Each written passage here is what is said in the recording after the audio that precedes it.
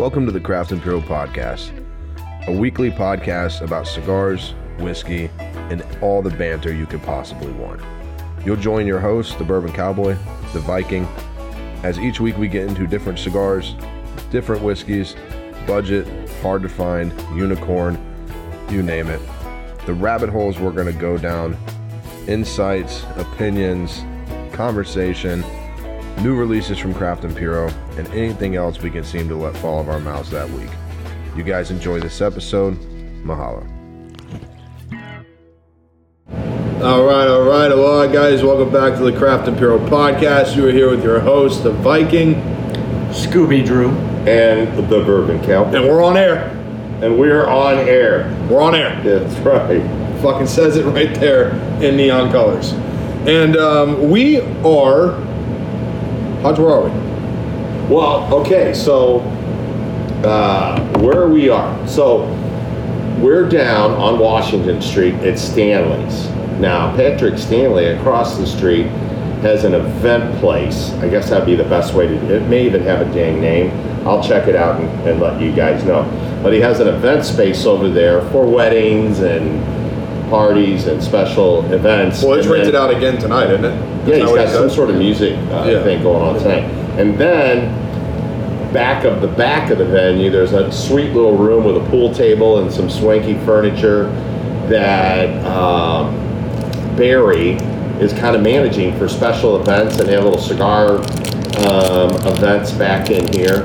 And I reached out to Barry here at Stanley's, and he said, yeah, come on down. So that's what we're checking out this afternoon. And yeah, so I'm excited. And we're on air with our new on-air sign. It's we're like official. total pro. This is 100%. We're like total pro now. So, no, we're joking about, I was enjoying myself one evening and I saw somebody had a neon sign, so I decided we needed one. And we got you'll see pictures of it. I think it's actually really cool. It's fun. You know, it's a cool little neon on-air sign. So we'll have it up in all the podcasts now. Stuff like that. We'll take a good picture. This is one of those episodes that we do every year where we get really, really excited. We are going to fire up the newest release from Crown Heads and Tabacalera Machado. This is the Mil Dias Malanitos. The most unique thing about this cigar right off the bat before getting into it, it is the first Maduro wrapped cigar that Crown Heads has done as Crown Heads since the Four Kicks Maduro in 16. Was that when it was out? 17?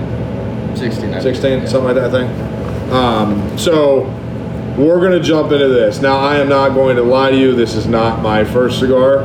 This is not Andrew's first cigar.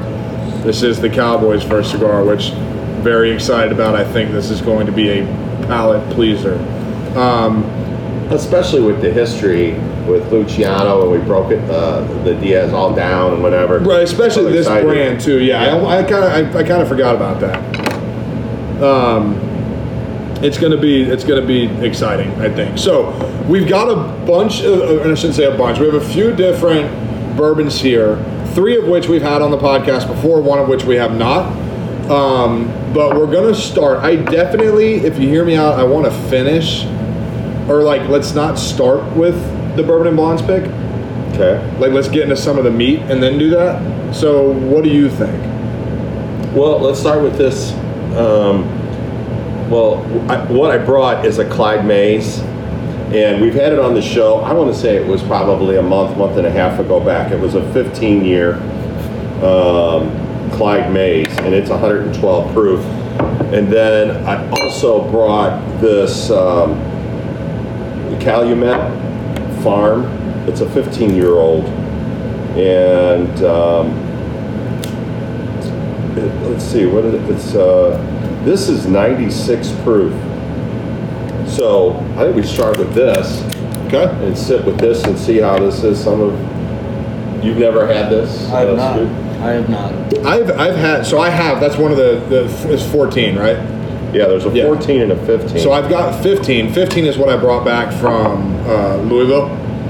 Yeah. And I've had my actual funny story about Calumet is when I had it is during COVID. We went to dinner and we went to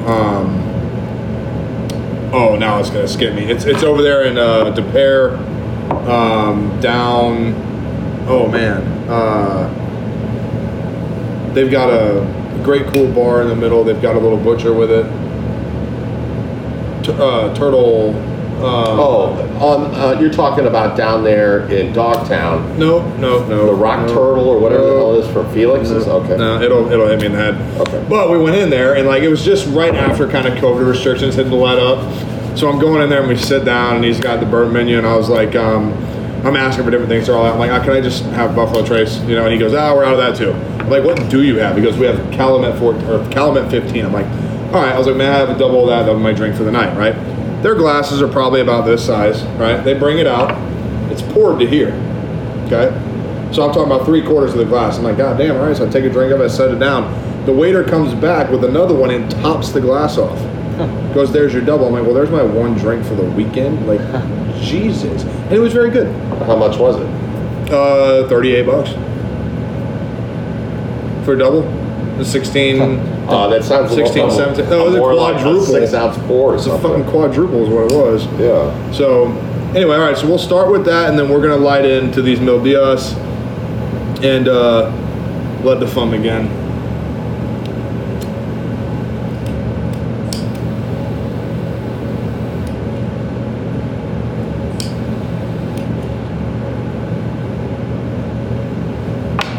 A comfortable silence as we're all lighting up.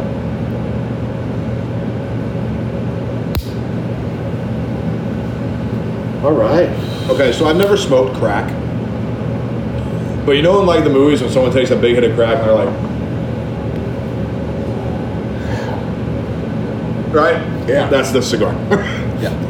Not saying it's crack, but that very good feeling after. I mean, that's a... Oh, so let's do our inaugural cheers. Scooby Yes. Drew, welcome to the inaugural Cheers Club. All right, perfect. There you go. This has got kind of a... Right off the nose, there's a little hint of orange. I think it's just really... It's got some citrus on the palate too. But it's not I mean, the nose is pretty crazy. I don't know, it kind of more hangs out in your gums than it does your tongue. A little bit. Yeah, it's not as heavy as I thought it'd be. That's gonna go really well with that first third of the cigar. Yeah, don't say third. Quarter. Okay. No, it does have a really... The first and a half. quintuplet.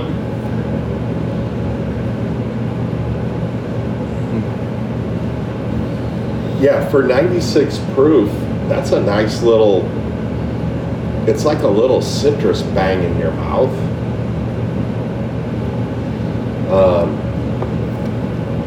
I don't know. Do you know Proof's- anything? Do you proof's know driving anything me about crazy. that bourbon? Yeah. About that bourbon? Like, is Calumet its own distillery? Who does their stuff? I will tell you. I haven't spent a lot of time with this. Let's see.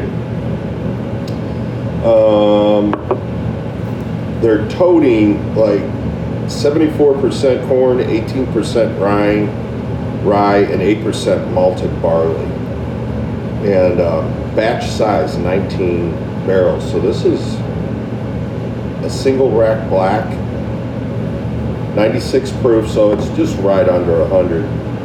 14-year-old. Let's see.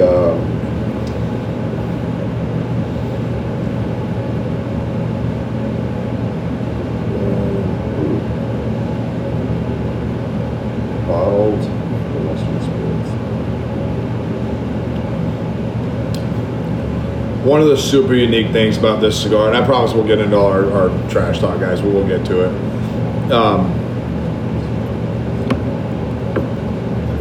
The combustion, the actual density of the body. This is a full body cigar, like smoke production. Okay, that's what we're talking about. But where I won't give it a full body, I'm going to give it medium, is because the density of the smoke, it's silky and airy. It's Yeah. not pronounced, but it it's leaves. not the cork. It's No, not the cork. yeah, it leaves so much taste and texture in the middle of your tongue. See, I'm already getting that fucking chocolate. So am I. Oh, I got it off just smelling it. already. I think it's just stuck in our heads now.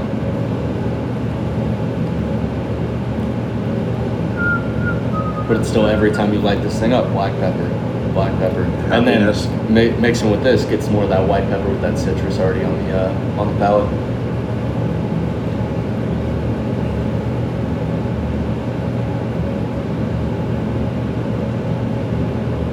Haji, what you got for us? I'm reading because there's a big story about this, and I don't want to get it wrong. So I was trying to figure out some notes down here, and I just almost finished this up, and then I'm Oh, does it have a complete like channel jump back. Yeah, it's got almost okay. a history of the whole thing.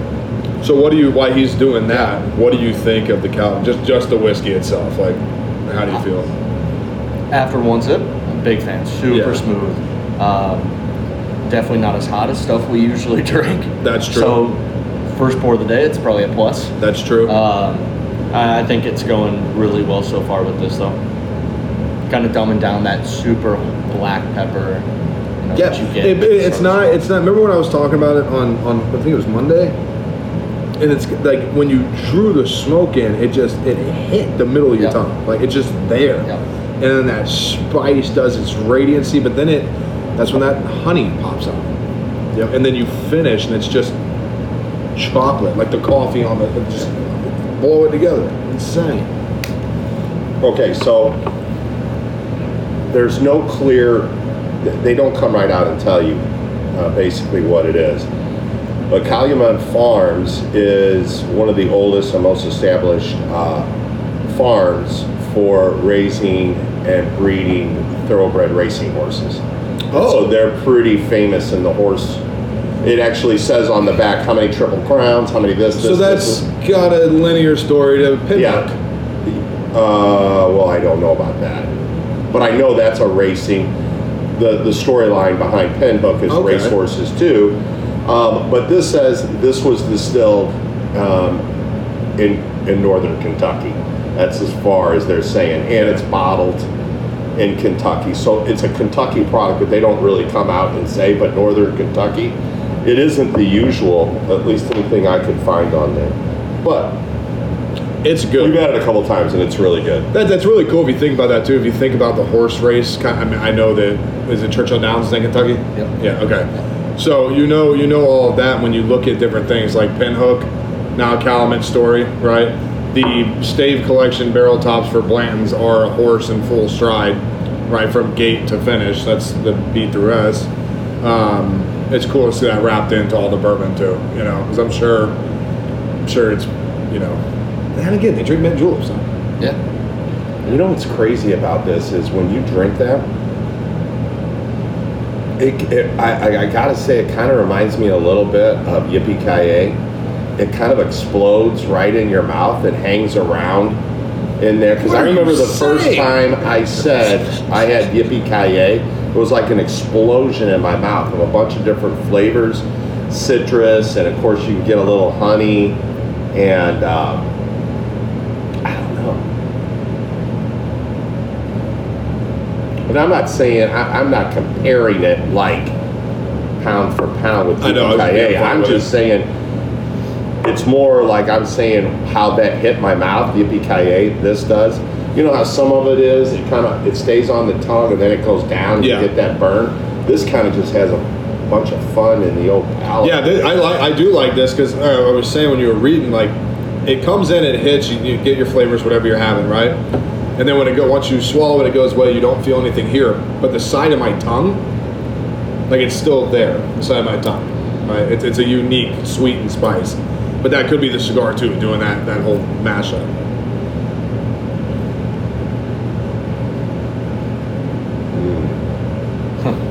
Yeah, baby. You know, it's kind of like, you remember One that Flew Over the Cuckoo's Nest? Yeah. And he's sitting next to their big chief, and they haven't heard him. He's been there for months, and he gives him a piece of gum, and he goes, juicy fruit. And he's like, Chief, what? You can talk? I mean, this is kind of what this is like, man. After I took a big puff, but you know, I'm gonna have to smoke a couple of these and really, I'd love to smoke the old one and compare it to this one, and they're going to be different, right? They're 100% different. Yeah. Yeah, and I don't think any of the binder filler mash changed. It did. But that Maduro wrapper, Sumatra Maduro wrapper, you know, it's And this is one of the few times that I'll say to people like that wrapper makes such a flavor distinction change is when you go from a line having the exact same wrapper through and through, right? Size variance, right? To completely altering the wrapper. That's where you will notice that additive of change of flavor, right? Whereas if this were just a Mil Diaz and they changed the Viso leaf, instead of going to Peru, they went to Honduras, some palates would grab that, like very well-trained palates would grab that. I don't know that any of us would. You might catch it, like, that's different. That's a little weird, but same thing, right? To catch that, but on the wrapper with the combustion, it's direct mouthfeel. This adds so much flavor to a Mil Diaz. Like, I want the Escogitos with this wrapper. That's where I'm at. Imagine. That Churchill that we smoked at Winty's, that Escogitos from 19 or 20, 21, Did 20? you say mosquito? Escogitos. Oh, Escogito. I don't know. Those words just fluently come off your tongue. For me, it's not so easy.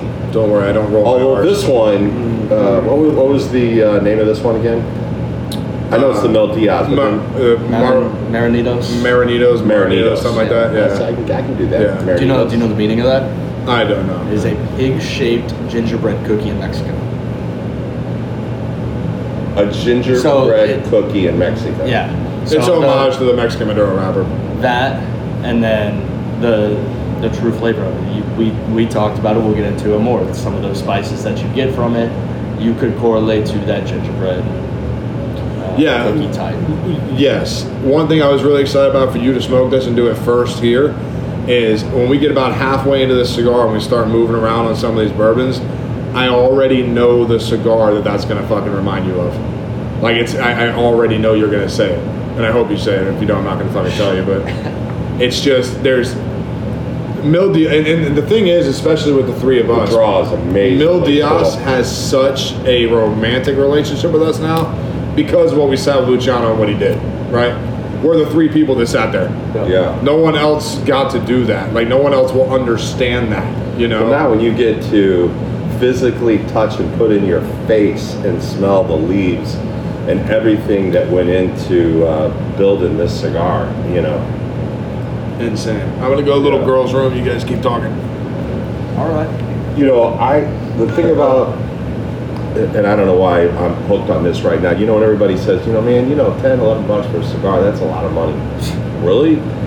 I mean, sit down and let me tell you a story on how this baby was made and how it came from seed to farm, and then how it was rolled and conceived and then brought to market and then come to the United States, and now it's at lit and now stick it in your mouth. I mean, that's a lot. And then to meet and know the people that and the history behind the people who are doing these and rolling these, it's really amazing. I mean, I think $10 for whatever in that price range. I mean, it's just, I think people just need to be shown the value of what they're smoking and understand it.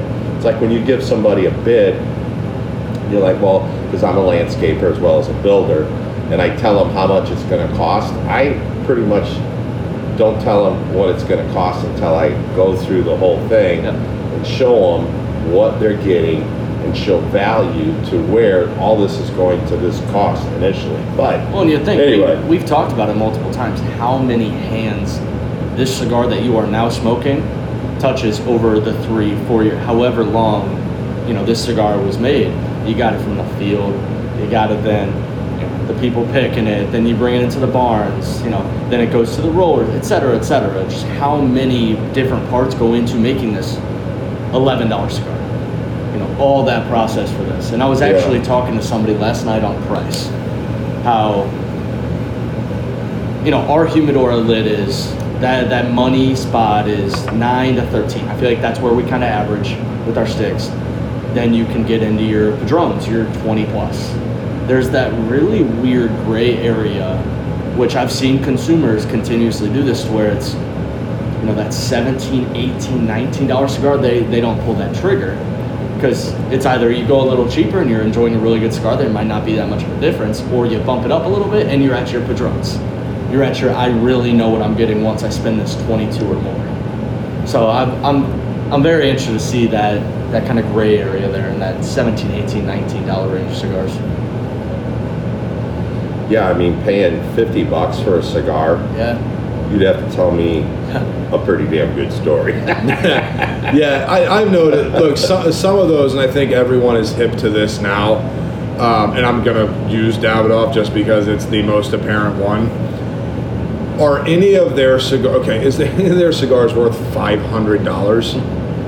No. I don't think a cigar in the world is worth Okay. $500. No. I don't care if you wrap it like in gold and you can smoke it. You can't, right? I mean, it just and fucking his name will come to me. He does. Daniel Marshall does it all the time. But a lot of that you have to look at the lineage. You know, the name, the namesake attributes to that cost all the time. $500 for the Oro Blanco, that's a little weird, right? But come down to the limited stuff. You know, it's $45, $50, $60. If you're really into it, right, you'll do it one time, right? Like when the 21 limited Davidoff came, it was $48, but I had to smoke it. We love the late hour, right? The blend on this is the wrapper of the late hour with the classic white label binder and filler. Okay, so you're gonna put that's Mil Diaz with this fucking wrapper. You know what I mean? Like that same kind of attribution. But to your point of 17, 18, 19, 6 years ago, the national average of any comfortable smoker, like you sat, we all sat right inside this. The average purchase dollar amount was between $8.10 and $12.30. Anybody in that range, everybody would buy it, right?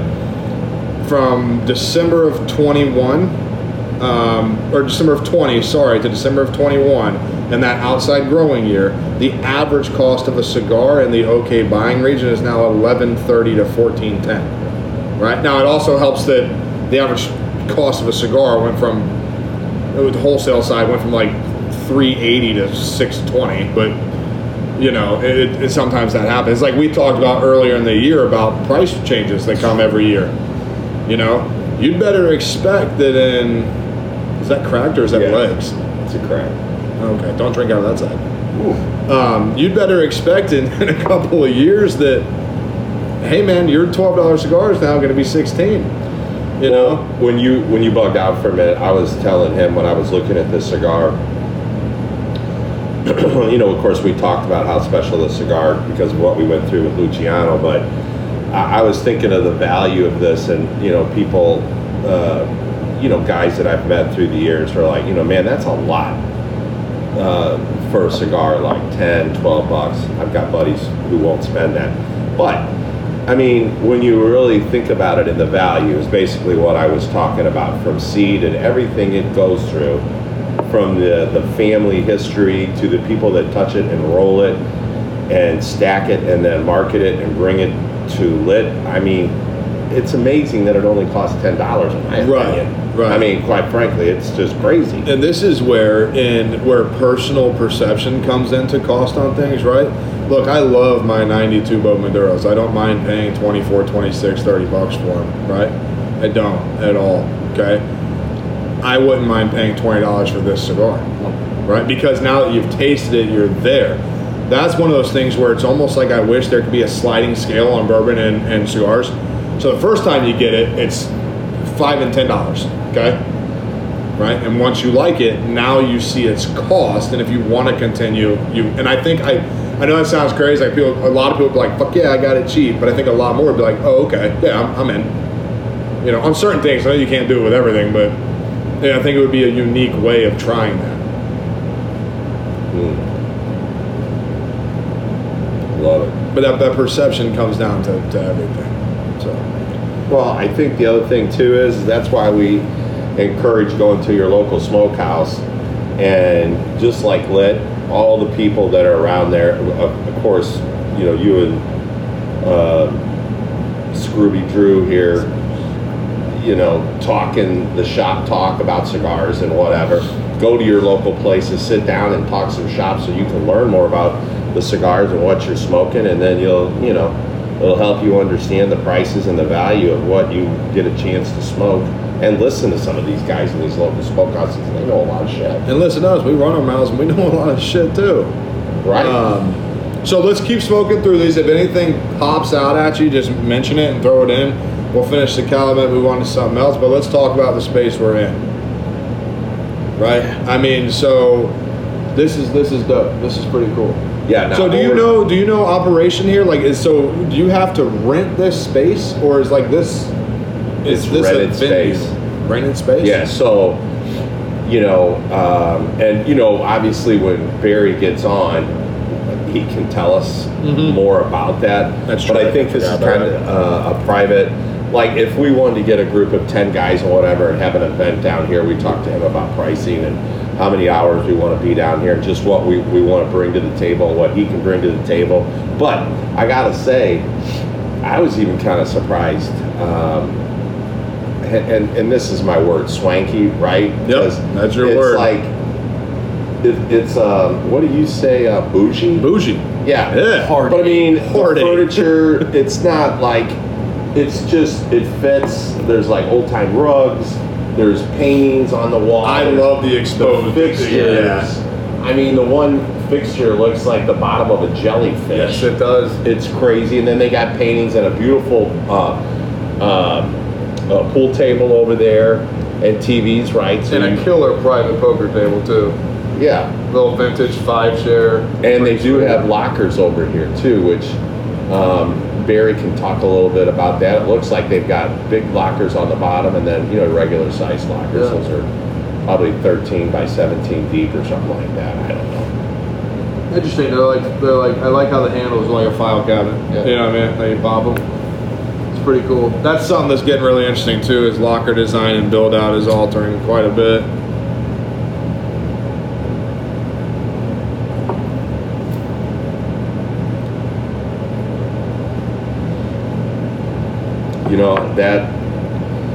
The bourbon, the Calumet, it reminds me of another bourbon, and I wish I could just pull it right up what it reminds me of, but that's what me and you were talking about on the last podcast. I wish I could pull up, because when you taste something,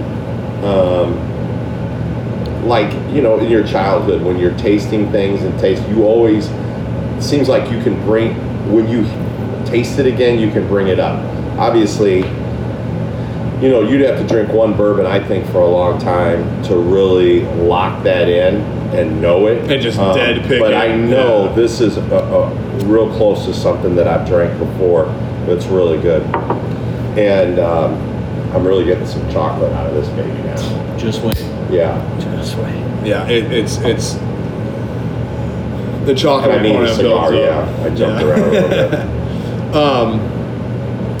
So I wanted to talk about two things. You know what an NFT is?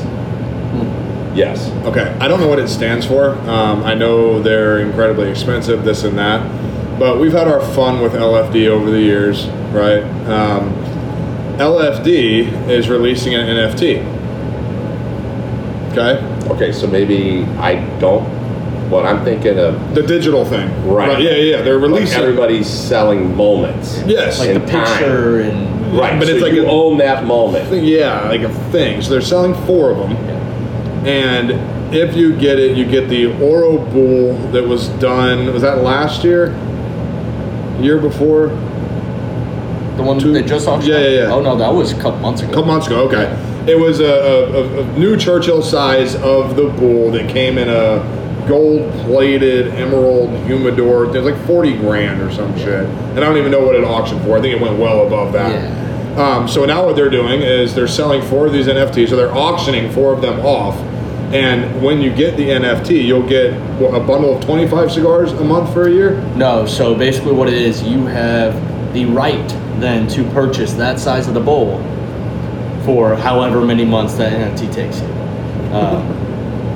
So you have the right to purchase, I think it's up to 10 boxes a month of that cigar. Of that limited release bowl. But what digitally are you buying? Just the I'll show it to you. NFT. The NFT then gives you the right to buy the cigars.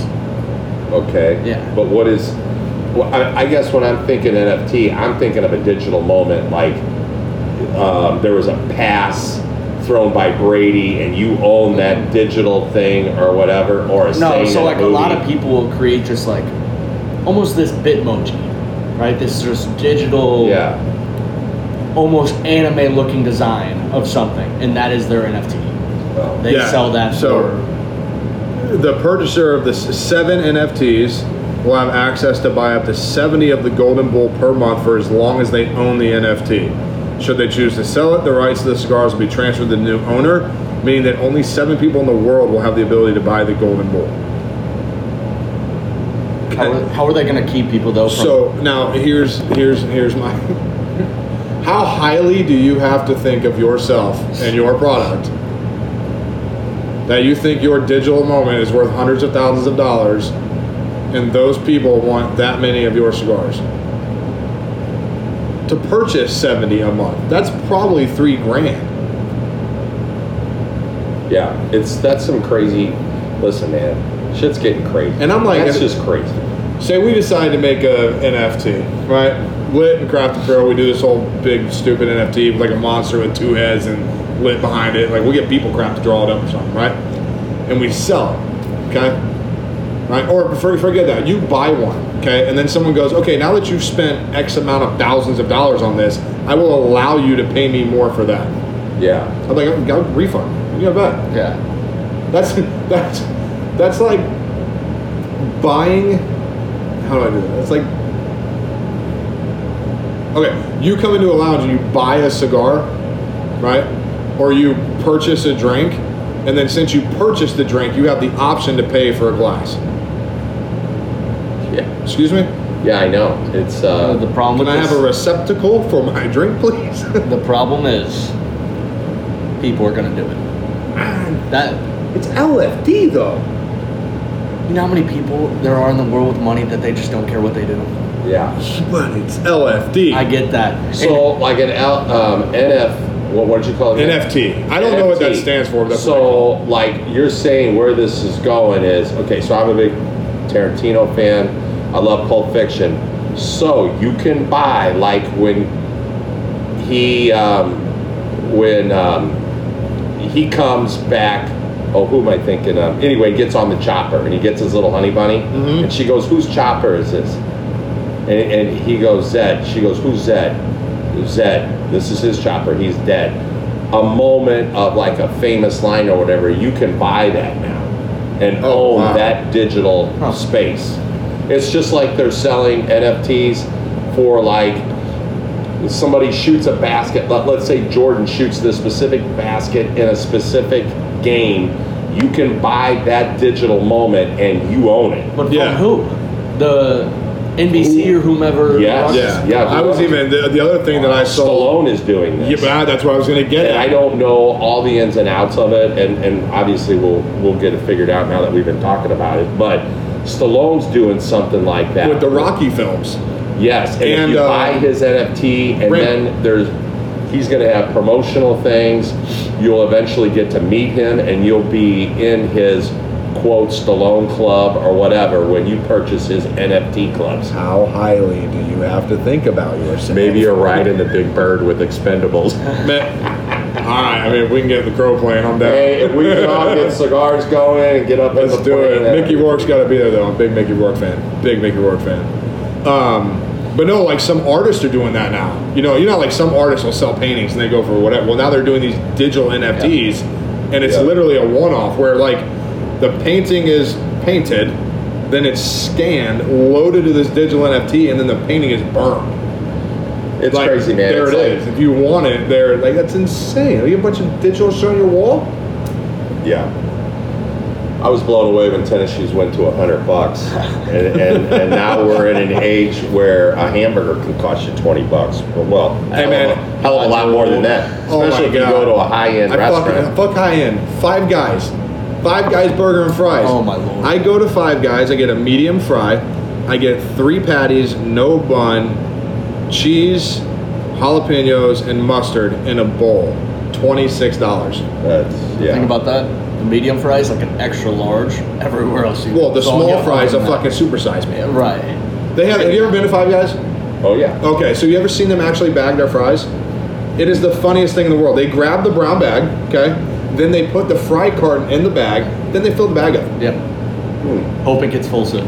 Like what do you need the carton for? Just fill the Yeah. fucking bag up.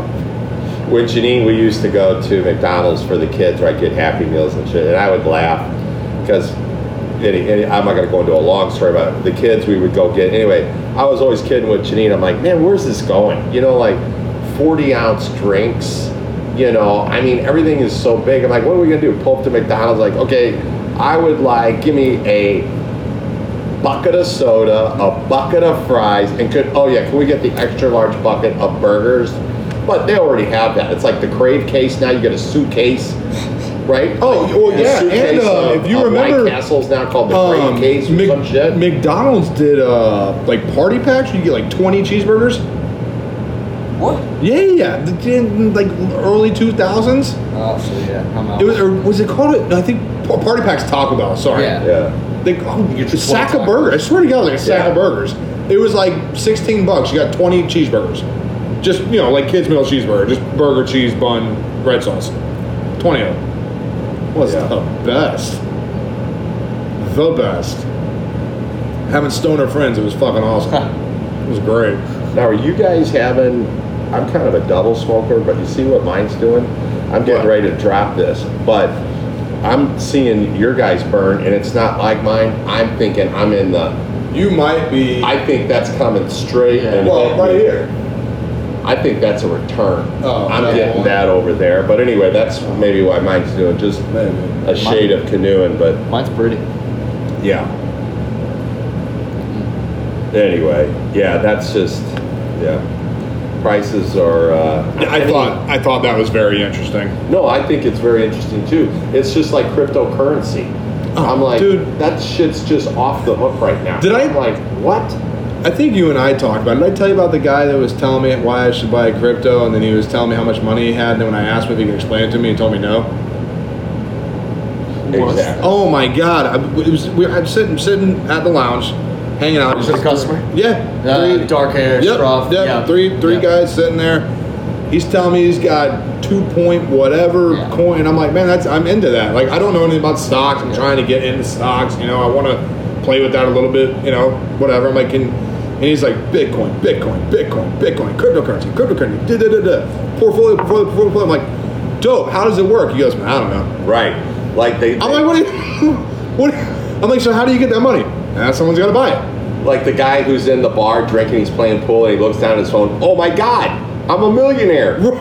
Right. How? Like, I don't know. And what do you? And can you buy us some drinks now that you're a millionaire or whatever? Or take some of your cryptocurrency and buy us some shit. Oh, my I really don't know how I could do that. I don't even know how I. And it's like, really I how it's don't working. watch the stock market, but every time it happens to cryptocurrency, it's front page news. Crypto can go like this on a steady upswing. Like, I think Bitcoin last year at some point got up to like 186,000 a share. And then like a week later, it was $14 a share. Right. And then it went all the way back up to at like 70. It's at like 43, 44 right now. I think. thousand Yeah. or dollars. dollars. The stock $43? market, the best way. $43,000. Get the fuck out. I think stock market, the best way to describe it is it's an investment in your future, right?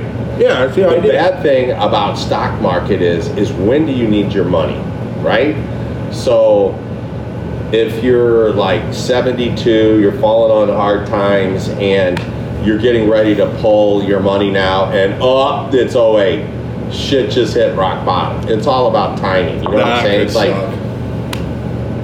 It's like the stock guys. Like, when are you ever going to need it? Money. This is down 0.5%. One Bitcoin costs $41,159. And 27 cents. One Bitcoin costs 41,000. One. And do you get a physical coin? No, it's fake. It's digital. All this is some asshole took the Monopoly money idea Yeah. and put it in code. Good for him. Ooh, there's a thought. Good for him. But that's the thing with the stock market too, right? So like, I'm just talking to some stock like investment guys and stuff, and they're like, "How much do you want to spend?" I'm like, "I don't know, about $5,000." And they're like now, or like, is that just all? I'm like, well, can I play $5,000 in the stock market and just roll with it for now, or is that? Oh, I'm like, can I just give you $5,000 and in like 20 years I have money? Well, the market, and then I'm like, I've always been curious, like people that are really into that have put, because like I have an IRA, right? That company handles the aggressiveness and all that, and it matches dividends and shit. And it makes a little money every month and year, and in 25 years I'll open it, whatever.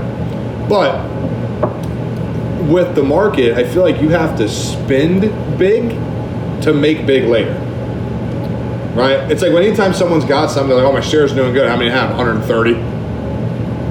And they're like, oh, I got in when it was low and it was $14 a share. What is it now? Yeah. It's 48. But if you bought 10 Bitcoins when it was, Right. Yeah, but who's going to give you? That's. I want to talk to the guy that gives you $2 million cash for fake money.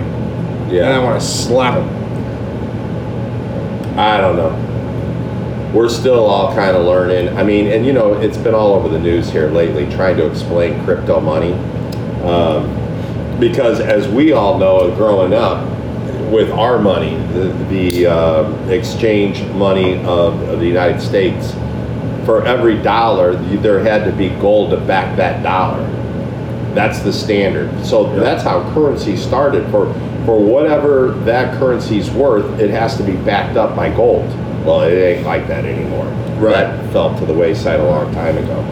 All right, so we'll come off our currency talk. I got some cool industry stuff I want to get some insights on, and so we finished the Calumet. Cowboy, you pick the next one and let's run with it. Well, let's and we'll hold on to that till we get him in with us. But let's why don't we go to Clyde Mays, the 15-year, which I don't need to spend a lot of time with because we've already had it on the show before. I just went down and grabbed it on our way down here and thought this would be a nice board today.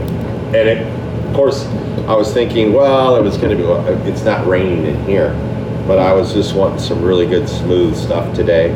And anyway, we'll pour this next. I'll be drinking on the right side of my drink because my glass is cracked. Okay, so you're familiar with Blackbird cigars. Which one? Blackbird. I actually The Crow, the Jackal, we just smoked spent those. some time looking them up and reading about them. You're familiar with them, right? Okay, so there's been a lot of dysfunction inside the industry ever since IPCPR disbanded and it became PCA.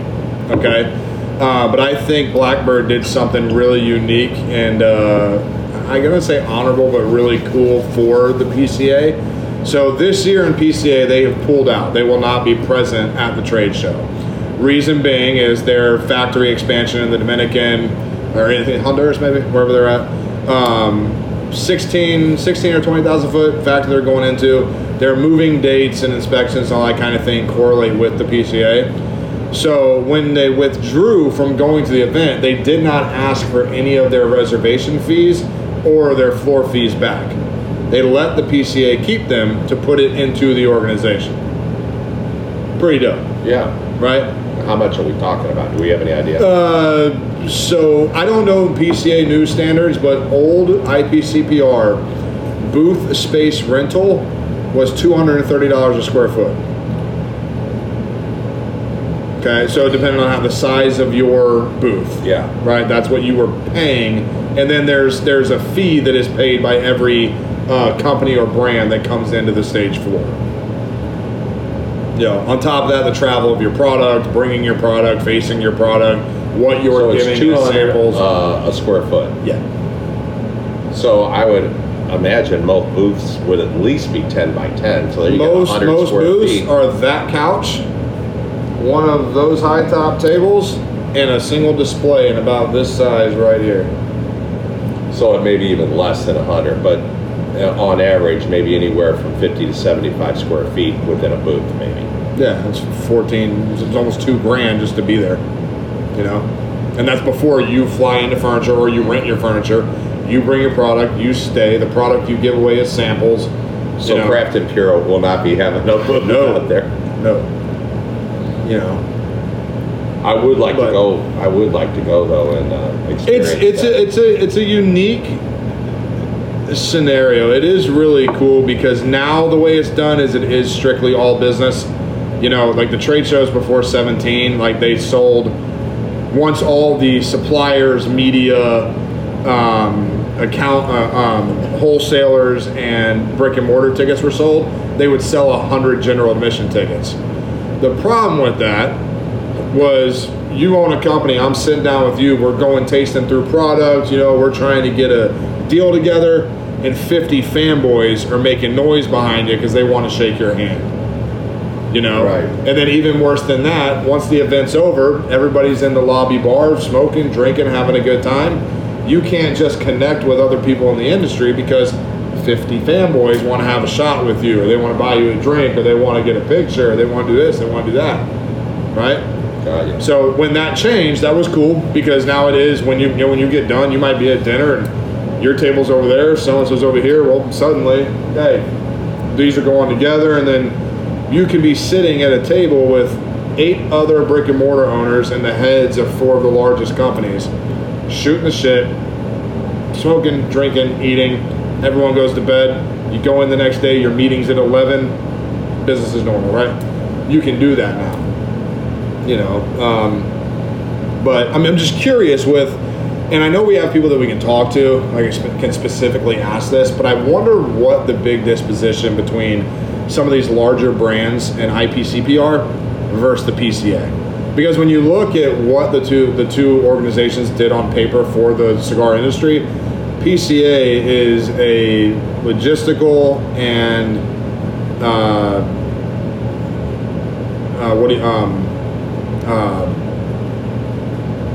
they're going against oh my god, what is the word? PCA has taken on more of a FDA fight forefront, right? Like the whole new direction of PCA is focused on retailers, wholesalers, supply chain, and keeping premium cigars out of government handling, right? That's what it's all gone to. It's the literal sole focus of it, right? They just had that big scientific study, didn't they? That Oh, yeah, kind of made the FDA get off their ass a little bit. Yeah, that was a cool study. So I don't know the college. We're going to assume it was Harvard, Yale, or one of those One of the guys, big ones. right? They got 44 males between the age of 22 and 64 that were not habitual but active smokers, cigar smokers. Okay, and for a 6-month period, you know, some of them smoked 1 a week, some of them smoked 3 a day, some of them smoked 6. You know, random varietals, and for 6 months, weekly they checked. They had physicals once a month, and weekly they had biometrics and like blood test, things like that done. They found through this entire test that based on the range of smoker, nobody started from where their health baseline was when they started. It didn't get better or worse in any degree in that time. That article published, that sent out, and it literally, the FDA kind of pulled away, right? Yeah. Now what's interesting that you're seeing is local legislation and governments are taking that fight back to flavored tobacco. So just today, a city town in Delaware banned the sale of flavored cigars. And it passed. You know, so that comes back to a conversation we had over a year, maybe 2 years ago now, about acid and what would happen if the FDA came in, and we use acid because they're the biggest, you know, just largest side, right? But that would affect so many. You know, I was kind of a proponent for it. I was kind of joking because I was like, well, you know what? If acid can't, if your state can't make acid anymore, that means all that Liga and all that's just got to be regular production. We can all smoke that shit, you know, but. It's just interesting to see why that has changed. That's cool. It's cool to see support inside a brand like that, though, where, you know, they're not going to pull out and take all the money back because it's not like anything was wrong, but they worked through it. Cool. I'm gonna see if I can grab Kick Berry because it's 240 already. Okay. He probably has to be over there at 3, and we probably need to be winding it down for that too. They don't have to be there. They open at 3. Anyway, so what do you think of the Clyde Mason? It's good. A little more heat to it, a little more oak. A little more buttery. Yeah. Right. Yeah, not as sweet forward. Yeah. Sits on the palate a lot longer. This with the Mil Diaz, Yeah. this really I can't talk. I can't bring my microphones. I can't keep my water bottle. It is a Wednesday. Insinuates all of the spice in the middle of your tongue, but then it gives it more of that caramel spice finish that runs through. And I'll say my favorite, what we had talked about last week, I'll say it once we get to the band area, because that's when it really comes out. I'll wait for Hodge to be here too to see. And we'll have that with the bourbon blonde. Yeah. This bottle, bourbon and blondes, thank you ladies. We'll make sure you see all of this. This bottle is super dope. I don't know if you listened to that podcast, but this entire pick was donation. Yeah. Paid for it and donated. Went to Rung for Women. They had a really awesome event. It went really well. Hopefully we can get Abby and Elena out soon, but Elena's all traveling and working and shit now. But yeah, this Mil Diaz is going great. This space is dope, man. I gotta agree. The only place you can hide this fucking thing is in the city. In the city. Because you want to talk unaware. You walk in the door, you're like, oh, okay, cool, some tables. Yeah. Then you go a little further back, you go a little further back, you're like, holy shit. Then you go up some stairs and you're like, holy shit. Well, it's the only There's place. a patio on this thing. Right, it's the only place that financially, it's already here. Shit was built. Yeah, and it's not going to go. Right. And so you can go up a little bit, you can go down 50 feet like they did. Totally good. And it wouldn't surprise me if this used to be loft space. I bet it was. Absolutely. And then that was all storage basement stuff. 100%. I bet that's what they open it up, but drill that down. What they did here was super cool. Because I had seen the pictures of the downstairs area. I'd never. Yeah, I was like, oh, it's like a kind of a one-off. They're up somewhere and that's down. No. They are in the ground. Dude, that's There's a tornado on where I'm going. That's Sinatra nightclub stuff right there, dude. Yeah. So there, if you could smoke, oh my god, date night for your girl, money. Sit up top, watch some music all day. Yeah. Cocktailing, great. Only if you could smoke a cigar. Only if you smoke a cigar though. Then leave here, go down to Last, take the shuttle to Last Hotel, stay the night. So. I can't speak enough about this Mil Diaz, and I'm very excited about releases coming this year. I even on our Instagram, I got a hold of John, and I made it real public, so it wasn't as private. I'm like, I think this is one of the best damn blends that John Huber's ever had his hands on. Yeah. And I think this has been accepted very widely by a lot of people. The thing. I don't trust your palate if you don't enjoy this cigar. Like, you are no longer allowed to talk tobacco to me if you don't like this cigar. And the thing, I still don't think that it's made it to all the retailers yet. So I'm excited to see that kind of boom from everybody starting to smoke it and see the reaction it gets. That is the beauty of, on the scale, a smaller company, right? It's going to take some time logistically for that to go out. Not everyone's got a UPS depot on the back of their fucking, UPS trucks aren't coming and loading up in the back to pick up your orders every day. Right. You don't have FedEx drop points where they come get it every night. It's not always going to be that way. And this is a beautiful cigar, and it's going really well with these different bourbons so far, which is neat. I think it's playing on the different parts of the cigar, how complex it evolves. Right, and I think you have to attribute that. Obviously, the whiskey's fantastic. I'm not going to argue that. But the cigar itself, the way the spice drills itself to the middle of your tongue, okay? That's where it sets in, right there. To the way you've got the honey, okay? The way the cocoa comes through, the way that oak suddenly appears in the back. Now think about bourbon. Right? Caramels, sweets, oaks, wood. It's going to either pair with it or it's going to contrast it in like a most beautiful way. Right. You're not going to be upset about any of that. All right, we're going to smoke on these a little bit, get through these drinks. We'll take a quick break. Check this out from Stone Tribe. Make sure you download Island Time, and it's going to give all the download benefits to their charity. Be right back.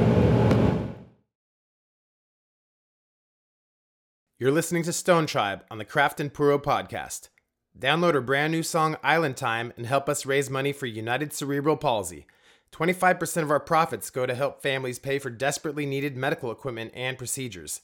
Connect with Stone Tribe at stonetribemusic.com for music and the latest. Right, well, there's no time. Like, I thought we had to do 3, but he's cool. He's going to come in the next 15, 20 minutes. Okay, awesome. Yeah, so Barry's, is it Barry's here. church? I know he's here. But I thought he had to be over there at 3, but he's staying here. He's got 3 bands playing here and that. So this is all his gig. He's staying here. Okay, cool. So there's no rush to get over there, whatever. He's going to come the next 15, 20 minutes, and he'll tell us about everything that's going on here, which will be fantastic. And then I think what we'll do is just wrap up, and then and then we can go across. Then we can get it going now.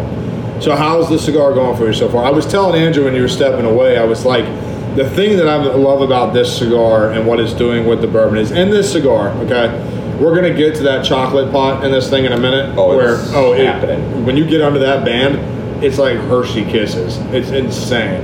But in this cigar, all I get a lot of spice, a lot of chocolate, honey, and oak, right? That's what I taste in this cigar. Now take what I just said and think about bourbon. Okay. Right? So I'm like, each one of these in a different way has compared and contrasted with the cigar very well. Right? It's either contrasting beautifully where they're fighting each other and it's one of those epic sword fights, or it's just riding along with it. And I think that's because the quality of the cigar. You know, there's been times where we've been smoking some cigars, and they're fantastic cigars, and we'll have some drinks, we'll go from one bottle, try the next one, and then suddenly it's like, oh, there it is. Yeah. I don't think they've both been good with it. I don't even know how to describe that other than, for example, when I go to a bourbon event, Paul Casamaticus, I call him Paul Cass for short. When I do that is his real last name. Casamaticus. But I just shorten it and call him Cass. But in his bourbon events, a lot of the bottles are put on like a little Lazy Susan, and we spin it and we try them. And what I was like doing is, like, even with cigars, like, you have a cigar, it was fantastic, you can say some things about it, but when I try bourbon, after a while, I think it's just hard to pick out something special, I guess is the best way to do it. But what I try to do is just do a little, and I go through that Lazy Susan, then all of a sudden, wow, one really stood out that was memorable, right? I mean, it's like when you go to a dinner or you go somewhere and you think back 2 days, was there something memorable about it? And for me, that's the big deal. And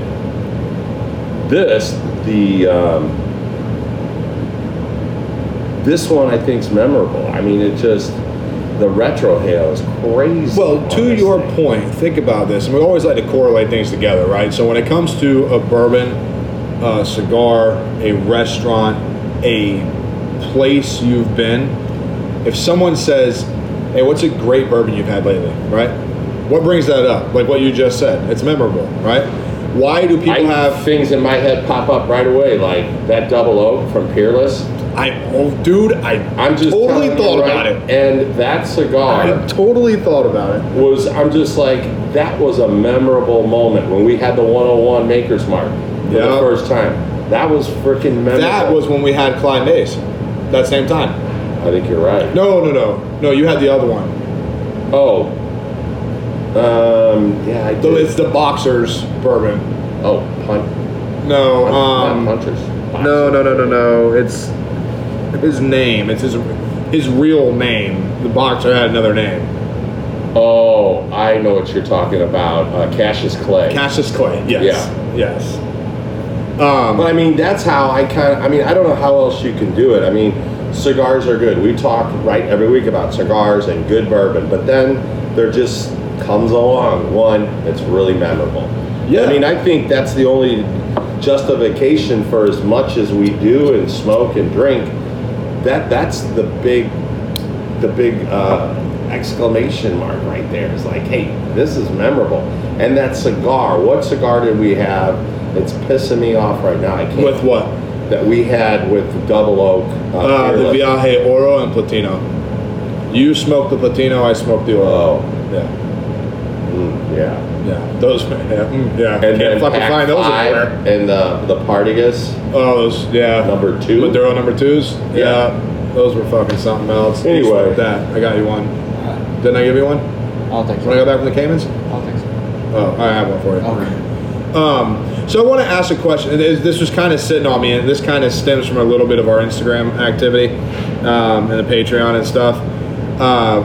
When we, all three of us, in a professional sense, and even just as casual smokers, just as cigar enthusiasts and snobs, right? People ask us all the frickin' time, is this cigar good, right? They've got something in their hand. Is this one good? Right? Is this one good? Yeah. How do you respond? Well, I probably tell them, I said, you know, if somebody asked me that, and they have, obviously, I said, well, listen, let me just first tell you that there is a lot of good cigars in that humidor. I would have to really know something about you and kind of what you like. If you've smoked cigars, you should have at least some idea of what you like in a cigar. Now, are you buying that cigar for somebody, or is the cigar for you? If you're buying that cigar for somebody, then obviously that opens up the door. Like, listen, there's a bunch of them here, but this particular cigar seems to be hot. There's a lot of people buying it. I would show them something like that. But he would have to tell me a little bit about, and normally they're going to say, well, I'm kind of a mild guy or whatever. Well, then that brings it down. But that's kind of how I would do it. And it's the same thing with bourbon. I've been looking at bourbon in stores, and some guy will come up to me and go, hey, listen, you look like you maybe know bourbon. I'm like, well, I don't know how in English, that means you look like a drunk. So do you like... Because I gotta buy my dad a bottle of bourbon for Father's Day or whatever. What do you think? And if there's a bottle of Blanton's there, I'm like, well, back in the day when, right, there was Blanton's on the shelf, this is a great presentation. It's in a box. You get a bag. The bottle's beautiful. He'll be head over heels for this. And that's just kind of how I do it, you know, in a nutshell. No, that's a very, that's a solid answer. That's a solid answer. I think that's more like shop etiquette answer. I didn't expect that, but that was pretty solid. That was awesome. Yeah, that's standard shop etiquette. Well, listen, I've been around you long enough, and I've been in the local stores and lit, and you know what we do to know that, you know, you want to layer some questions. You know, you want to find out where he is in his smoking and what he's had and what he liked, what he didn't like, and then show him something. 100%. So I want you to answer next, but I want to make a point. One of the things I love about our podcast is just in that conversation from point A, before we get to C, I've already got my next question. And this one will be a lot of fun, particularly for you and particularly for you. Okay? Because, well, when we get to it. But how about answer that? Someone goes, is this cigar good? So I think I think we rarely get that because we are very hands-on in getting into the humidor with people. I think the more common question that I get is, what do you like to smoke? What's your favorite smoke? That is, it's fucking this one right here. For someone who smokes 8, 9, 10 cigars a week, and it's not ever going to be the same unless it's this one. It's the worst question you could be asked, because how do you feel that day? What have you eaten? What are you planning on drinking, right? So like Koch said, it's getting to know that customer for what they truly want out of that cigar. Are you new to smoking? Have you smoked forever, but you're more of my grandpa's cigar? I just want something super easy. Do you want something that's going to knock your socks off and you're going to sit there for a little while questioning life? You know, something like that. So for me, it's just trying to ask all the right questions without being annoying, to get to the bottom of that. Because I know when I walk in somewhere, I never present myself. I present myself like I know what I'm talking about, but I always like to hear what other people have to say to me. I always like picking the person who runs that humidor's brain to see what they like, to see what's hot for them. So there's no wrong or right way to go about that question. You know, is this cigar good? But it is the most difficult.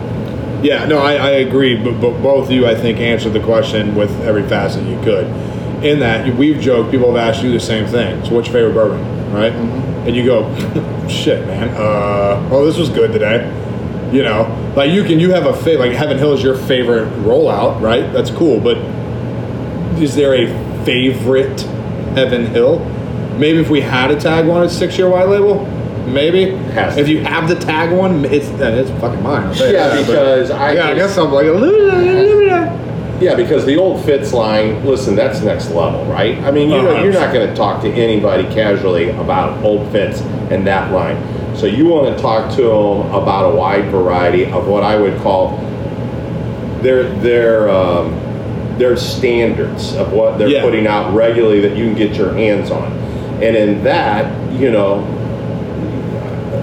even that's kind of hard now with some of these bourbon guys, because like, okay, so that white label was sitting around on $15 on the shelf, and then now they bumped it up a year to the Heaven Hill 7-year, beautiful bottle, gorgeous. We're like, great, is that going to be a mainstay? Is that going to be readily available? No, it's really hard. That's why I've always liked the story of the Bibs, the bottle and bonds. They're readily available. You can get into a good bottle of bourbon for $20 or $25, most $30, but I can go find some great stuff in the bib market, and I think that's a good for anybody to start. That's how I would do some of that with guys, because like we've all talked about, it ain't like the olden days where there was only so many products available and there's only so much good bourbon. But now, man, there's so many good bourbons. There's so many great cigars to talk about now. It's just getting to know that particular person and what we could possibly recommend for them. 100%. And even to your point, like and I actually, this is something I've actually kind of started trying to tote into, like especially on the professional side, as we start having more bibs showing up at the lounge. When people are getting into bourbon, I have started finding a bottle and bond 100 proof. That has become even keeled, right? That I think that's your baseline, right? Because depending on whose mash it is, it'll be a little sweeter or it'll be a little more oakier, right? That's just where you're going, right? Yeah. Even a bottle and bond ryes, we've started getting some of those, right? They're not entirely spicy like a 110 rye, but they're spicy, and then the sweetness of the, it's just fun. Yeah. So you get both worlds in that. You get a newbie on bourbon, and he's like, man, I'm just kind of getting into the bourbon. What would you recommend? My go-to is Eagle Rare. Okay, so Eagle Rare, I believe that's kind of a step up, but I would suggest, like, listen, Woodford, just your standard Woodford is smooth. It's a kind of a good start, and then if you like Woodford, then I got some notes for you. You can move, from Woodford to Eagle Rare. Just some of those. Speaking of Woodford, our barrel pick came in yesterday. Right. And that shit is tasty. Very tasty. Yeah. It's your Litz barrel pick, double oak. So it is not double oaked. Oh, okay. Yeah, you do it. Yeah. So the way, how Woodford does their barrel picks? First of all, why don't we have one of those with us today? Okay, so I talked about it.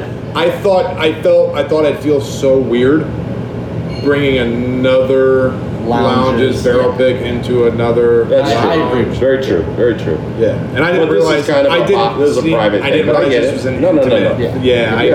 No, I hear you. I expected we were going to go. I thought we were going to go past the bathrooms down a hall, dude. I didn't know. I thought we were going into Stanley's, going past the bathrooms down a hall. I don't know where the fuck we were going. Right. Barry. Yeah. Oh man. Get on in there, man. We got a cigar for you to light up, and you're here just in time for the best. Well, what I think is going to be the mucho pairing for this bad boy. All right, man. Welcome to the podcast. Timing is my specialty. Thank you. Yeah. Pleasure to be here. Awesome. So go ahead and cut that and light that up. We got cutters and lighters all over the place. That is the new Mil Diaz. The Maranitos, the 2022 LE, that's got the Maduro wrapper on it with all the Mil Diaz binder and filler inside still. All right. And just coming from me. Just so you know, Barry, this just came out. This week. It's hitting shops this week. Yeah. So I imagine it'll be across the street by Friday. Very no doubt. If it's not there already. But yeah, when you're introducing people to things like that, you have to be careful. And then to the point I said about, hey, is this cigar good? You guys clean that up a lot. There's a little old rumor that I really want to address that hopefully people listen to this will share it around and everything. Everyone, we need to get over wrapper shade. Okay? I feel like so many smokers are missing out on quality tobaccos that they'll enjoy because there's still that 90, early 2000s adage that the darker the wrapper, the stronger the cigar, right?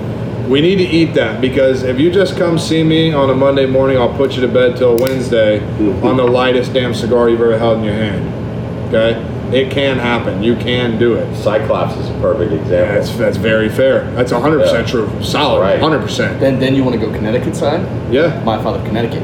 It's still Pepino. Yeah. That man still Pepin doesn't know loves- how to do nothing. He don't know shit. Yeah. Yeah, give him something, and then we'll do the other one. he's got But this. I want that to go away, and I want everyone to start doing that. I mean, I know it's a sales gig, right? You don't want to run away when someone wants something, but get them a little excited, man. I mean, there's so many. Like one of the sneakiest proponents on the market that I'm a huge fan of is the Tatuaje Monopoly Negotiation. Okay, Ecuador Connecticut wrapper on top of two Ligeros in a double Seco binder, right? It's Pepin. Right. It is one of the most trippy cigars in the world because you smoke it, it's creamy, it's nice, it's light. And then I gotta pee, you stand up, whoa. Whoa, you trying to poison? That's my favorite. You trying to poison me? Maybe. Maybe. I don't know. But I want that to go away a little bit. And when Hodgman, you and I had met years ago, that's one of the conversations we had. Like you only liked the dark because you were a full strength, full body Just a smoker. full strength guy. Love the And spicy cigars. I want to say it was the LFD Colorado Claro that I gave you. That's 650. Had the bland LFD on it. Nice, almost cream yellow wrapper on it. And you were like, oh, this is going to be super light. And then you smoked it. It's still part of the DL series. It's got a fucking Claro wrapper on it. So it's still a double Ligero cigar, right? That's not going away. That combustion, that heat, that Is strength this just the is still United there. States thing, though? Huh? So I was talking to somebody who said in Europe, it's not like that. What he was telling me was they almost dumbed it down for the Americans. That the darker the wrapper, the stronger the cigar. I could believe that. And when you're in Europe or I can in believe other that. parts of the country, Cuba and whatever else, Oh yeah. the lighter wrapper doesn't necessarily mean. Well, I could less totally strong believe cigar. that, and I don't mean this in any because I'm a. And he wasn't being considerably- he No. wasn't being crazy. He was like, that's only in this country do people go darker wrapper, stronger cigar. And that actually makes actually never heard it that way. That There's so actually many makes more sense. casual smokers than there is actually that novice. The Right. people Well, yeah, really and when know. you hit the European market, the German market, a few exceptions here and there, right? But Davidoff and Geneva stores really kind of run that entire area, right? Right. So all the Cubans that come through, people like local residents there when they visit these shops, they're so quickly educated on the product because it's the same product they've been smoking for 20 years. Right. None of it changed. Occasionally a new size will come or a different variant will come, but it's the same product over and over. I think one of the beautiful things that can also be messy, like you said, just in the States, the availability of constant new product Yeah. over and over and over. Like our joke on Mil Diaz, right? 1,000 sizes for 1,000 days, Yep. right? That's great. But the same thing, some people will probably pull away from trying the new one because like, well, I've smoked the other 4 LEs and I've got a box of each other 5 sizes. Yeah. Do I really need another one? Yep. I didn't you think do. about that. Yeah. Yeah, you do. You do. Because that's the most fun thing with this Mil Diaz. Yes, it's kind of gotten blown up. Fair enough. It's fantastic and ever since you smoke it, but you can go from the Edmundo, the base Edmundo, then you had the Moreva right off the bat. Yeah. I mean, that thing was sweet as can And then be, you had nutty. Escogitos, man. Then It's you the go same thing with bourbon Escogitos. too. It's the same. Just because Yeah. you had like the whole Weller line. Well, that year I really didn't like antique. Okay, so you're not done with antique, Yeah. right? Dude. That comes out It's a every different year. thing every Do you single time. know- So get back in there because Weller's all their yeah. The newest you try thing, it. Keep the trying. newest thing that yes, I take a little part in, but it's become a little annoying in bourbon is a lot like Heaven Hill is dialed in for it, and the antique line is dialed in for it. They're putting lot numbers on their bottles, Yep. and so some people are getting the bottles early and they're getting lot A, right? That shit's great. Well, we get lot C. and it's 2 points lower in proof, and they're like, oh my God, that lot C is so much better. I'm like, well, can you bring the A and we can like Try it out. try this? Because I'll trade you this. It's good, but it's creating a whole nother dimension of collecting, and I think it's a sales tactic. I really do. Like when you put bottle number 1 or X of number, that's a sales tactic. Like totally. Like one of the funnest sales tactics we've seen is Axe and Oak, right? On the back of the bottle, during the bottling of that barrel, they write the band they're listening to, and it got me. Yeah. I've got Billy Joel, Elton John, and I have 311. Yeah. I've got all 3 of those bottles. That's They all taste the totally same. cool. Right. It's all the same goddamn whiskey, but each one's got a different band on it. Right. You know, Well, let's bring Barry on. And, bring Barry in. yeah, let me just say something for Barry. I've known Barry now a couple years, and I'm not going to name the venue, but I met you at another venue. We were going to do something with Rocky Vittel and his bold release niche, and that got canceled. And then you came to Stanley's, and now, you know, I know you run in our circles and whatever. So thank you so much for inviting us down here. I don't really want to say what this venue is because I want to let you describe and tell kind of all about what's going on here with you managing this and doing this. And so just kind of introduce yourself and tell what you've got going on, because we're in kind of like a private smoking lounge across the street from Stanley's. And again, thank you so much for letting us come down and do this. So go ahead and tell us kind of what you got going on. It's my pleasure.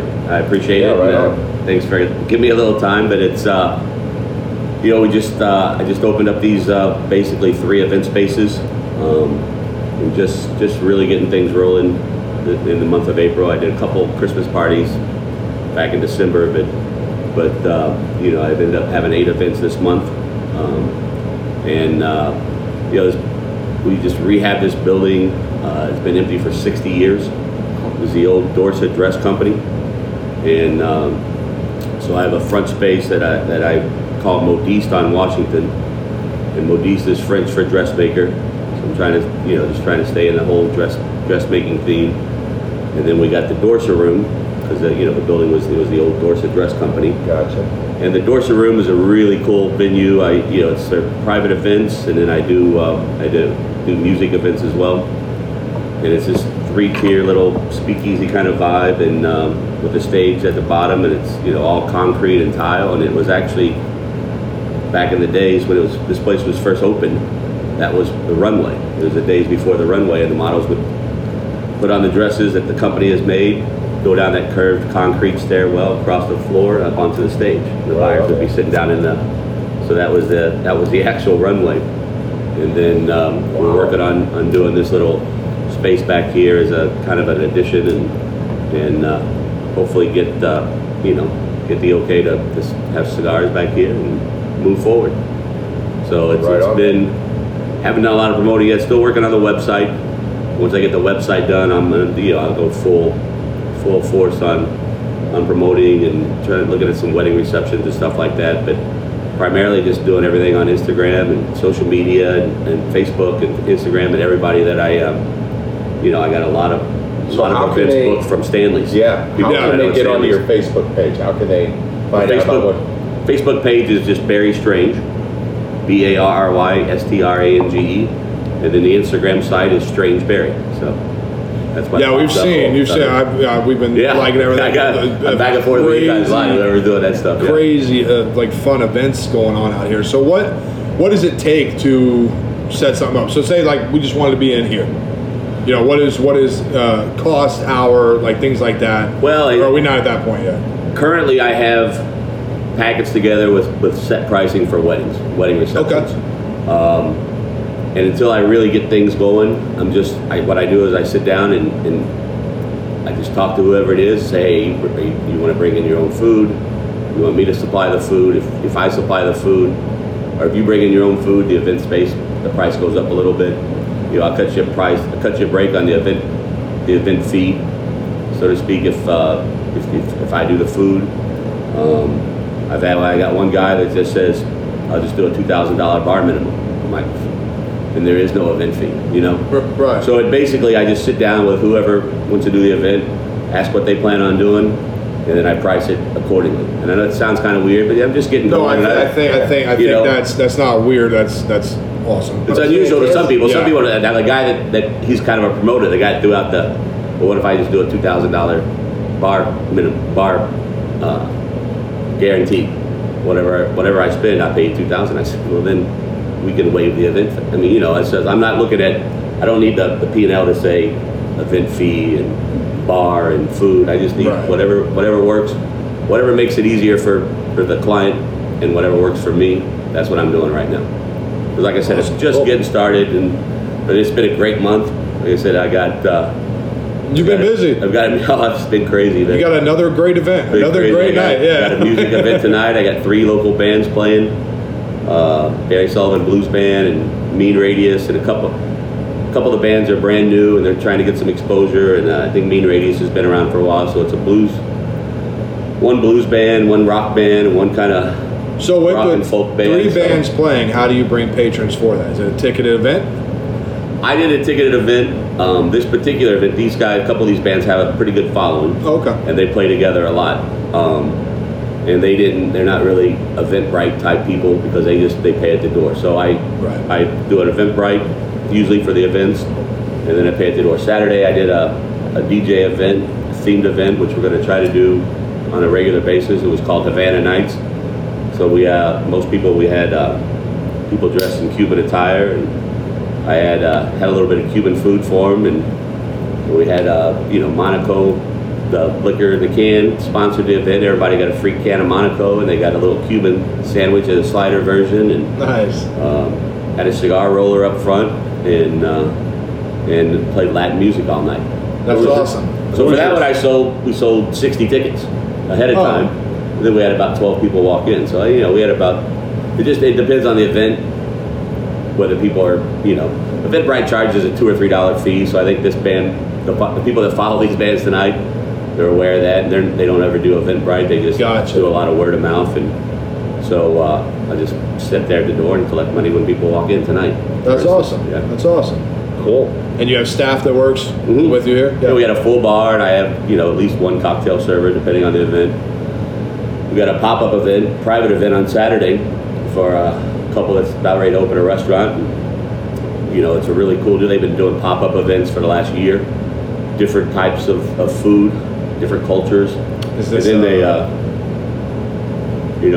Yeah, this is well, I won't do it here. Yeah. I didn't know if I don't know what they want me to do, but their restaurant's going to open sometime in May. Sweet. Over in the Central West End, and called Nexus. Yeah. It's a nexus of the cultural foods. So I think we'll say that much. But it's been really cool. I'm very impressed with what they've been doing. They've been doing these pop-up events mostly in their home. 10, 15, 20 people. Yeah, probably small tables. There's small tables, and they're doing they get everybody's feedback on the food, and that's how they're putting together their menu for the restaurant. Nice. Which is genius in my opinion. Yeah, it's awesome. But this is going to be one last big event. Invitation only for them, but it's going to be about 100 people.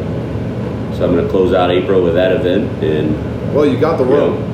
Yeah, and these guys are great. They come to Cigar, they come to Stanley's a lot. So, I say 85-90% of my business has been either somebody from Stanley's or somebody referred from Stanley's. Yeah. So, it's I haven't gotten very much off the street yet. Although I did one 50th birthday party, I put 3 pictures on social media.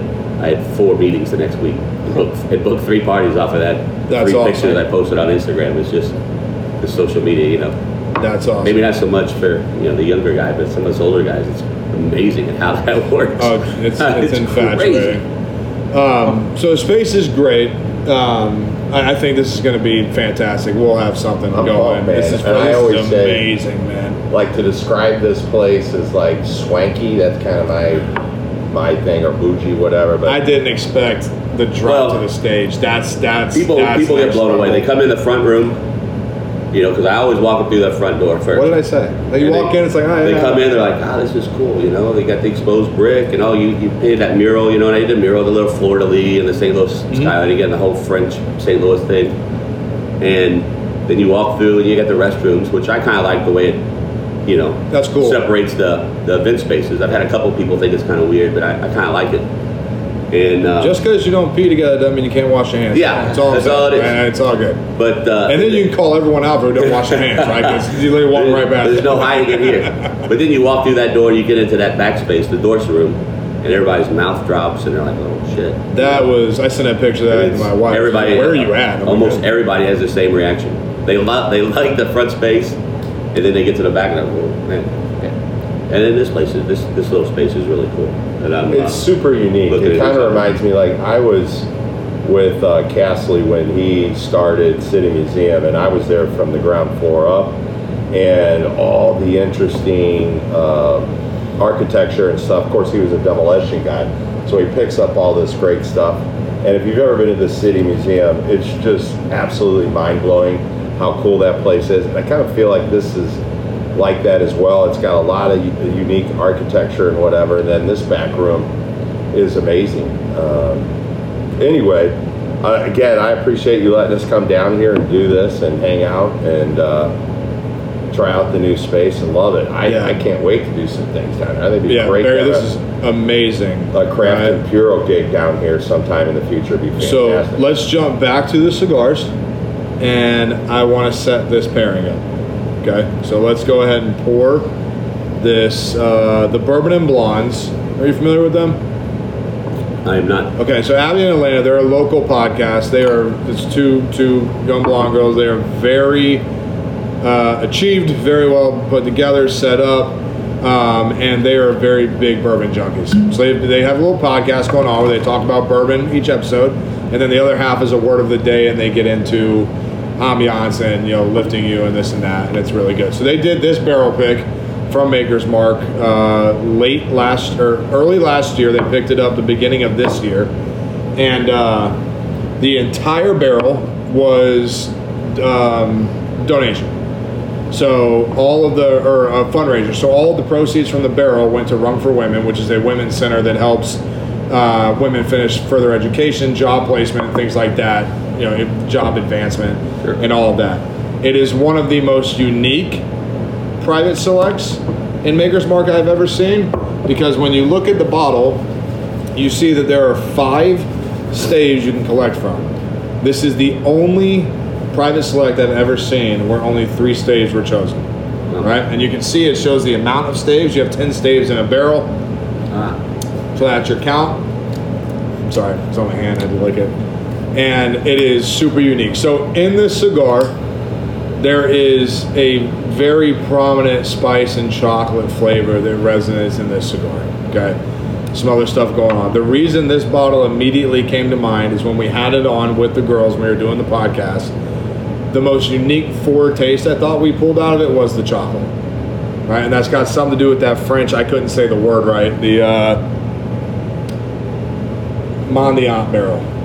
yeah, What'd she say it was? Or was it Mendiant? I was calling it Mendiant. I don't know. I was saying something. She kept making fun of me when I was normally your pronunciation is pretty good. Can't speak French, bro. Yeah. So let's go ahead and get our cheers Cheers, on bro. that. Barry, again, thank you so much, you guys. man. Appreciate it. So yeah, let's take a sip, then we'll pair them together, and let's see if this just does what I hope it does. So the nose on it is that called? Yeah.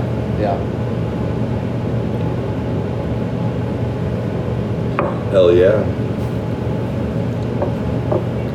Chocolate, a little spice, finishes like a truffle. And when we drank that, it was really funny because that was one of those days where we started the podcast. It was 58 degrees, got the fire going, 2-mile-an-hour winds. By the time the girls got on, it was 30-mile-an-hour winds, 48 degrees outside. Just fun, but yeah, this is the pairing that in my mind I really thought. And then you brought that double barrel to the table. That, speaking of Davies County, so Davies County was good, right? Yeah. Like we'd had the straight bourbon, the French oak finish, and the Cabernet Sauvignon barrel finish, which was fun, was good, and then I want to say it was Brad, or it was Todd. Todd have you had this double barrel? Oh, yeah. And I was like, what are you talking? And then we poured He it. brought up some bottles. What? Yeah. And then he goes, you guys can have this one. Yeah. Oh, man. Like, okay, I can do that. And, it was funny. I heard Barry talking about it, when he brought it to us. And That bottle went probably in about 5 days because you and I were so just mind blown by it. So much to the point that Brad Roper, the barrel slate manager for Southern Glaciers, comes in. The bottle came in on a Monday, comes in on a Friday, looks at me and goes, "What you been drinking lately? And don't say double barrel." Man, how the hell do you know? I mean, like, I was torn up on that podcast that week. I was like, dude, we have to have this. And we still haven't had it on the podcast. How you doing? Hey guys. You know, so it's really unique. And what I was able to do with that is double barrel. We had Peerless. Obviously, that's higher proof, much richer. I really, really thought about that bottle today, but I'm so mean when I pour it. Like, we're not drinking a lot of it because well, it's so sweet. It's gone. No, there is no more. And we drank half the fucking bottle. It was my fault. I was like, oh, we'll have a little more. Are you talking about the Peerless Double Oak? Yeah. Or not Double Oak, Double Barrel. Double oak. Is it Double Oak? Yeah. Okay. Apparently, I was just with Cass the other night. That's where I was Saturday night. And he just missed getting another bottle or two of that down there. So At Peerless? Yeah. Oh, well, so maybe Corky's doing it all together now. he is doing more of them. Oh, so and I it's have just to a matter shout of out. getting them again. I have to shout out to Brad Roper. I did mean to tell him this the other night. I have to thank him for that. He did. So when we were going down to Louisville, I had asked Brian and Andrew and Dan. I was like, hey, you know, you guys are down there doing picks and stuff. Like, can you set me up? Like, can we get like a cool, you know, like, I've never been down. Let's do it. And did Peerless. And I even joked because for his anniversary 3 years ago, I got a nice bottle of wine for J9, and I got him this barrel pick bottle from Total Wine of Peerless, and 3 years old. It was a rye. And I remember him, like, I was trying to remember why I knew the name Peerless. And I'm sitting there, I buy it, we're in the truck, we're on the way to his house, and I went, oh shit. I told you I don't really care for Peerless. And I was like, oh shit. The guy on the ball I doesn't like. Yeah. And we brought it, we poured it, it was great. It was Right? It was fantastic. The bottle is absolutely, You probably their still have bottles are that, yeah? amazing. You still have that? Yeah. Oh yeah. Yeah. It's about half gone, but I mean, It takes us was like 3 damn years good. to kill a fucking bottle. I forget. And the There's so much bottles- stuff. Oh my god.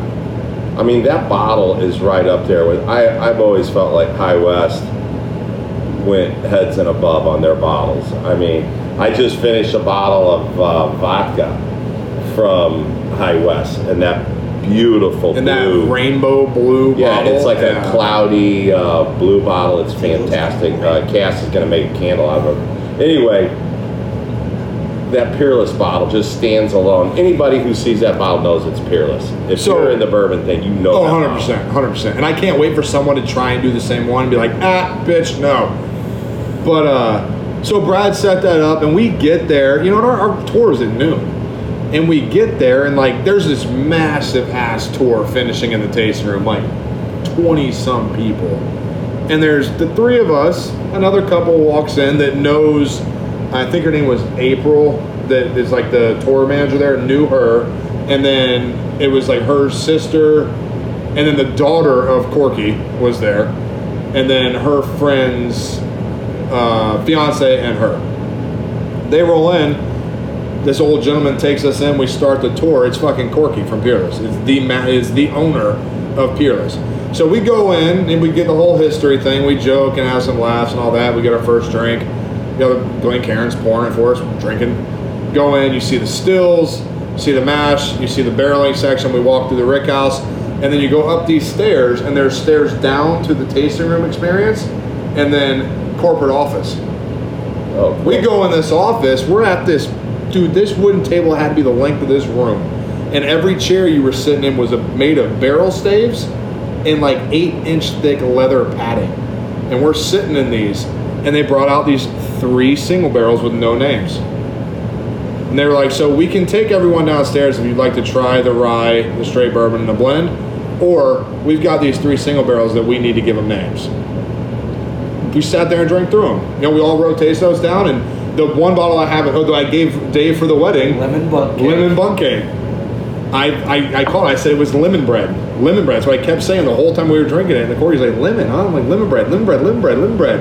And then one girl at the end was like, oh, this is like a lemon bun cake. And they tagged. I was like, I was close. I don't give a shit. I named it. So they literally, and then right there, they printed labels on them, and we were allowed to buy the bottle. and then that's what they put in the cages. So you've been in Peerless, Yeah. right? Oh, I've been in there. So you know when you go in the gift shop, they got the gift shop cages area. and Yeah. the cages where they put all their Yeah. bottles. It was super cool, man. Like, and then after that, that's like, you know, I didn't plan anything. We didn't have reservations anywhere else. But like, we're going into all these. We went into Angel's Envy, and I got the bottle on the barrel head, and went to Old Forester, and I got the Statesman barrel head, cool shit that I wanted. And like, you want to do the tour? I'm like, I'm good. Yeah, me too. But you Now, did. where I wanted to go was Fort Nelson, but Michter's was closed. And at that point in time, if you didn't have a vaccine card and a mask, they were not letting you inside. Like, you could not breach the door, but it was closed. Not open. And the Heritage House was closed, so you couldn't go there. So I did check with Paul Cass on the name, and he's with you, Michter's, whatever. Michter's, right? Right, that's what he said. He said Michter's. Michter's. Okay, now. No, but he's done it. No, but he's done it. There's been bottles where I'm just ripping off. Yeah. And he goes, why are you saying that? I'm like, Michter's. I'm following the letters. I'm like, is the other H one, silent or whatever? the other one was But on Cass High West. pronounce it just like you. On High West, I call it Borai. It's Boorai. Bouray. Or Balrai. It's French. It's Balrai. I might have said Bouray. Bourai, yeah. But it's I kept I've always saying known it as Borai, but I went to on High West. You can go down, and I don't know who it is, but one of their distillers. They have a fun. It's a namesake joke thing. They're like campfire. Well, it's Campfire. It's like somebody says, "Hey, I'm going to New Orleans," and I always say, "I'm going to New Orleans." Well, that's my joke. Do you know how you've been to New Orleans? I say still New say New Orleans. If somebody, when I say New Orleans, they go, "I know you've been in New Orleans a lot because that's the right pronunciation." Same thing with Louisville. Yeah, Right? Louisville. It's Louisville. I Right. say Louisville all the time. It's Louisville now. So you've been to Louisville? I'm like, yeah, I've never been to Louisville. I'm like, Well, yeah, and people never been to make Louisville. fun of you for saying Louisville, but it is that's how they say it. Well, dude, I'm It a is firm Louisville. believer. You're down there, you get fucking gas. Pump gas. And ask 3 people where you're at. You're in Louisville. Louisville, Right? Like, that's my first time in Louisville. They'll go, Louisville. Like, they'll Do you know where correct you. Like, you're Louisville wrong. is? I'm looking for Louisville. Yeah. So back to the cigar. Mm-hmm. You had a question earlier that you never said, but I'm really intrigued on what it is. It was an industry question. After you asked us, you know, if someone brings you a cigar and says, "Is this good?" You had one that popped into your mind. I want to see if you remember. We were talking the cigars. Yep. Oh, yes. Another thing that I wanted to ask, and I wanted to know if anyone has seen this change, okay? I think we do a very good job with the body versus strength ideology, okay? I did bring up shade wrapper, right? Don't let lighter think it's less, bolder think it's more, or darker think it's more, I'm sorry. Have you noticed, whether you're in a lounge, we're at an event, you're smoking by yourself, you're spending time with friends, you're wherever, right? Just life. Have you noticed that the attraction to cigar smoking has become more popular? Oh, hell yeah. Now, I'll tell you why I'm asking that, okay? A lot of these published reviewers are going on and trying to discuss how the cigar industry is headed back into a decline, and that less and less people are smoking, and their basis on that is because of they try to fluctuate with the FDA, but they talk about how cigar smokers are getting younger people are more rude with their smoking. Okay? Right, so that's the preference. Now think about that when I'm asking. Did you say getting rude with their Rude, right? So think about, okay, so everybody knows that asshole when you're outside, you're on a patio, there's a bunch of space everywhere, and they come stand right here and light a cigarette, right? Right? You're not. And I'm not saying even if I'm smoking a cigar, I don't give a shit, right? Okay, man, cool. You want to talk, fine. But I'm talking like you're at an outside patio where smoking is allowed. Majority of seating is here. You could easily walk over there and smoke, but you come right here and smoke. That's rude with your smoking. Oh. Right? That's what I mean by that. You know. And what's your experience with that? Do you want me to go? Well, I'm just telling you my experience with that, and it's unbelievable because if I'm outdoor, for sure I'm going to light up a cigar. So anyway, I find, and almost more than men, women come up to me and say, hey, I love the smell of your cigar. And I think for them, it's like they can remember their fathers or their grandfathers smoking cigars back in the day. And that represents a really enjoyable experience and smell. Yeah. Janine's grandfather and her father both smoked cigars and pipes. And even today, you know, when Janine, I will be in our basement, and I don't smoke in my basement, but she'll say, I'm smelling my dad's vanilla. And you always get vanilla really a lot with pipes. They had a really specific vanilla pipe tobacco that they smoked. And I get a lot, maybe 1 out of 20 say that cigar smell is bothering me, but most of the time they're very complimentary of the smell, and it reminds them something that they've smelled before and they really love the smell. Well, so I've had positive experiences. It's crazy with women though. You can sit there and smoke a cigar and you might not be able to smell it, the guys around you might not be able to smell it, but if they're not used to that cigar smoke, they will tell you immediately if that cigar is extremely potent, if it does not smell good, or if it smells great. Like they pick it out immediately. I am in a cigar lounge every single day for hours at a time, so I am so blind to it. So I can't even. I can smell the tobacco. I can't smell the differences, but they pick out so quickly whether that cigar smells good or not. Right, I agree with you 100%. And I can tell you this, which is weird, is of course I'm older than you. You're just getting into bars because you just turned 21. But through my experience, like when you could go to any bar back in the day and smoke cigars, cigarettes, and I was oblivious to it until the cigarette and all smoking is banned, especially cigarettes. Now I go back into a bar where they still do allow cigarettes, and it's appalling. It's awful. Hell. You know the most interesting thing about I remember when that mandate went in place, there were so many, I'm not even talking like mom and pop restaurants or bars, big chain restaurants were fighting it so hard because they thought their bar business would die.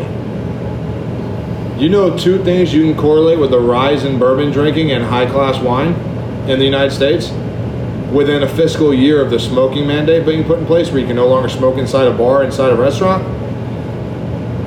The boom.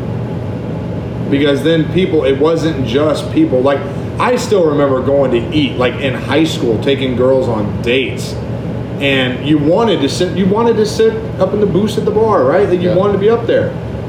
You sit there an hour and a half having dinner, you come home and you smell like your friend's mom that smoked for 50 years. Right.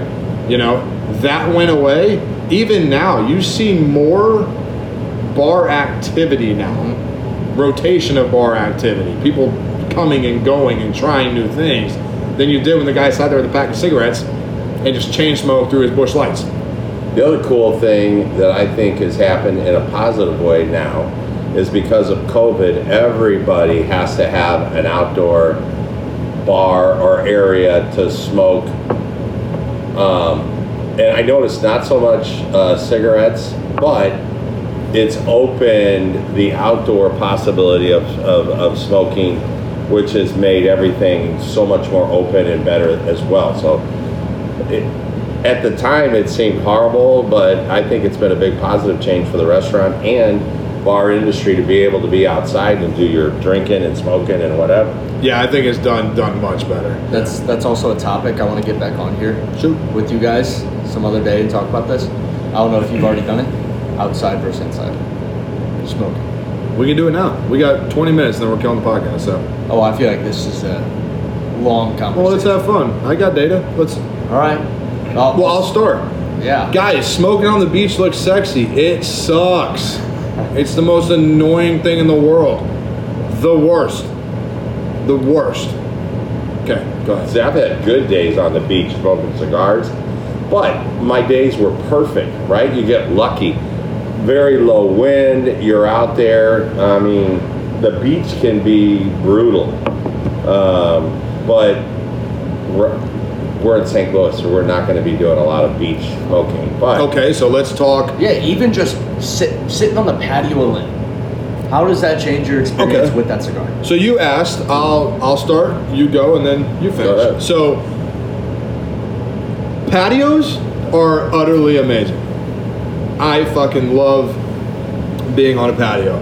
If you've got the right weather, that perfect day, right? I'm talking 82 degrees, slight breeze, you're sitting outside, you're lighting a cigar. I feel like outside you can enjoy the cigar a little more.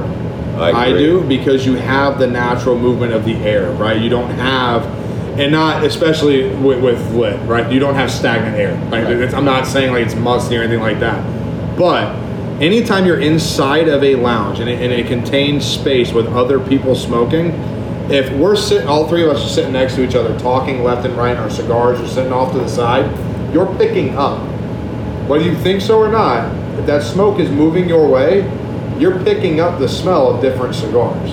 So if you're really trying to taste on something, it may alter it a little bit. But being outside, there's something about being outside with your fucking sunglasses on, you kicked back, your toes are out, you're just chilling, and you're having a cigar. It's free. You're outside. But I do agree that where it gets weird is if it's cold, right? Or if it's hot, if it's extremely humid, being outside is horrible for the cigar. Goddamn awful. If a thunderstorm had just come through and suddenly it's 85 degrees and it's sticky and moist outside, but you're comfortable, if you've got a 6-inch cigar and you're about 45 minutes in, that cigar is going to expand. It's going to. Because the moisture in the air is attracted to the tobacco. That's where being inside is better. I do agree that. My issue is there are not a lot of places you can just sit, other than personal, that you can just go sit outside and have that perfect experience, right? You know, like your patio, my patio at home. We can sit down, if it's hot, we can kick a fucking fan on, we're under the shade. We drop the temperature outside by 20 degrees, right? Or the pool. Or right? the agua Get in farm. the pool, right? I mean, or if you're Yeah. at the fucking agua farm. You're in the lake all day. Spring-fed lake, it's cold as shit. 100 degrees outside, you're fine. You're fine. There are instances where it's great. If you've got perfect scenario, perfect weather, I will smoke outside all the time forever, right? Primarily, I think you need to be indoors, and it's for safety of the cigar. And then if you want to talk bourbon, we've done it both ways. We've been in a garage in 20-degree weather. We were fine. The cigars were fine. I had a foot heater on the bottles trying to warm the fucking liquor up. Yep. Right? We've been, don't ask why, 110 degree day in St. Louis. We hit a local bar, great whiskey selection. We decided to sit on a fucking patio with no shade and get a nice pour. It was just the most horrible whiskey drinking experience Hot as I've hell. ever had. Sucked. It was god awful, right? I think outside comes down to scenario, comes down to conditions. And I'll never smoke on a beach again. Just gonna throw that out there, though, okay? Like, it's the Well, if worst you thing are, ever. it's like Corum, Brickhouse. Just no, because I don't smoke. See, this goes back to my golf cigar conversation. I don't smoke shit. Well, right. I smoke good cigars that I like. I don't have a side. I don't have a side of bullshit for bad scenarios. When we last golfed together, I remember exactly what we smoked. It was Edition Especial. It was something that it's $9, so we're not pissed if we set it down, but we're gonna enjoy it when we're smoking it. Yeah. We smoked some good shit last week. Yeah. You know, I don't know how much more to add to what you just said, but I can tell you this. When I think about podcasts, if you can be outside and the conditions are right, I mean, it just heightens everything that you're doing. For example, like when we did that impromptu Sugar Creek and we sat out there and looked over the whole river Perfect valley. conditions. And it was a beautiful day. The wind was like 6, 7. The sun was beating on us. Everything, your endorphins are everything is fantastic. You just cannot beat outside when it's right. There's just no doubt about it. And so, I mean, that for me, I mean, I think you hit all the main things. I mean, my beach smoking has, and I always say this when I go to Florida, I'm very fortunate. I go to Florida a lot, I think. I've been very fortunate to have good weather every time I've gone there. The only time it was bad when they had the red tide, which seems so really weird because you'll be out and you'll just start kind of coughing. There's just something going on there. That was one day out of so many. But man, the beach for me has been pretty good. But, it just depends, where you're at and whatever. But it's all about the conditions, man. And how many have we had at the farm, which are so memorable? Well, we went through 4 weather changes one Did you ever day. listen to that podcast? Mm-hmm. Yeah, that That we got sunshine. That we got rain. Oh my God, we got hail. Hail's coming in. And it was Full blue 65 skies degrees and and hail. bluebirds And again. then 2 minutes later, 88, blue skies, birds, fucking bugs are back out. It was fantastic. We were there, you know. Yeah, I think I want to hear what you have to say about it. I'll give my quick 2 cents. Oh, you said this was going to take long. Well, I'm trying to squeeze it in within that 2 hours, right? Oh no, we don't. That's not the limit. Okay. Yeah, we've got time because now I have one more. That'll be fun. I enjoy it. It is nice to sit outside in the open air, right? But I feel like with us being in the industry, we are usually trying something new half the time. There's something new that's always coming in. We want to try it. Oh, I'm not saying if the first time you're lighting a cigar, if you want to hear this, if it's the first time you're so excited, I want you to lock yourself in a closet with no air ventilation and smoke the shit out of that thing. But And then go outside. But with this Mil Diaz here, I cannot get myself to go outside and smoke this because I just feel like inside everything is going to be trapped inside. A lot of times you're taking that cigar out of your mouth, all that air is pushing the smoke away. Half the time that smoke is what is giving you that flavor at the last bit. So I can't get myself to bring a really, really, really good cigar, and I did it on Easter, and I almost regretted it, but it held its own. I can't get myself to smoke a cigar that I know is going to be fantastic outside because I don't want to take away from that. At any point? Like at all? You've No. smoked on my patio, so I have. yeah. I have. And we didn't smoke shit. No, we didn't.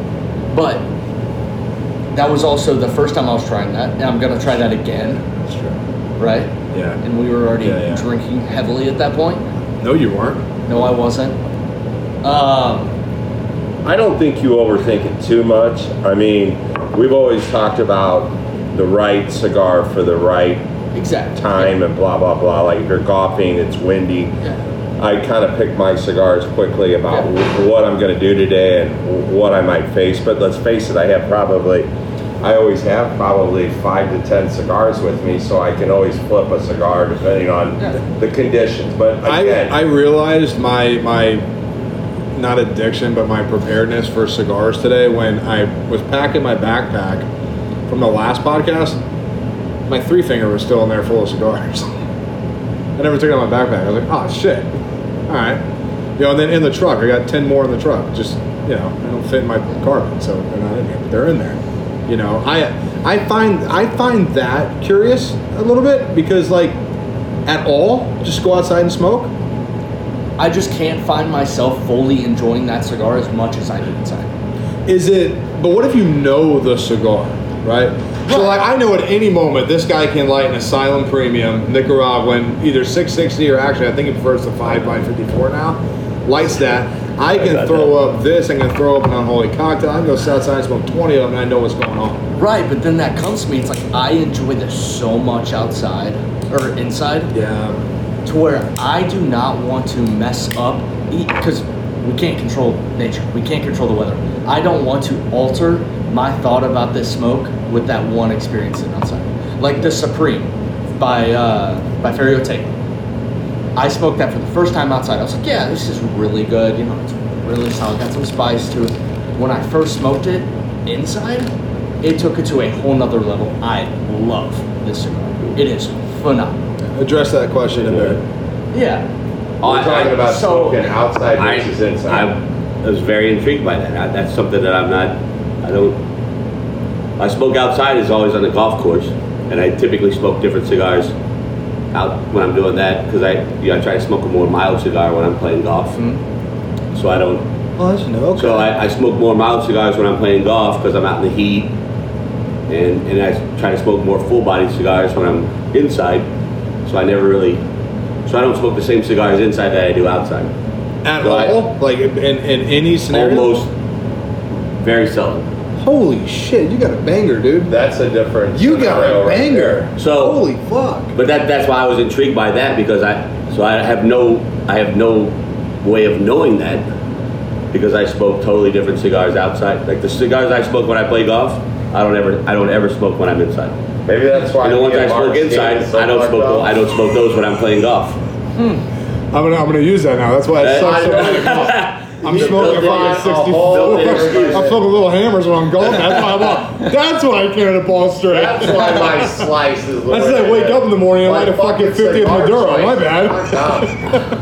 Oh god damn. But that's why I was. That's why I was very interested. In Yeah, because that's a really unique question. So let's didn't blend think that about around. that. So That's funny. if you know, I'm sure you'll be taking the mirror to the wineries and stuff and things like that, right?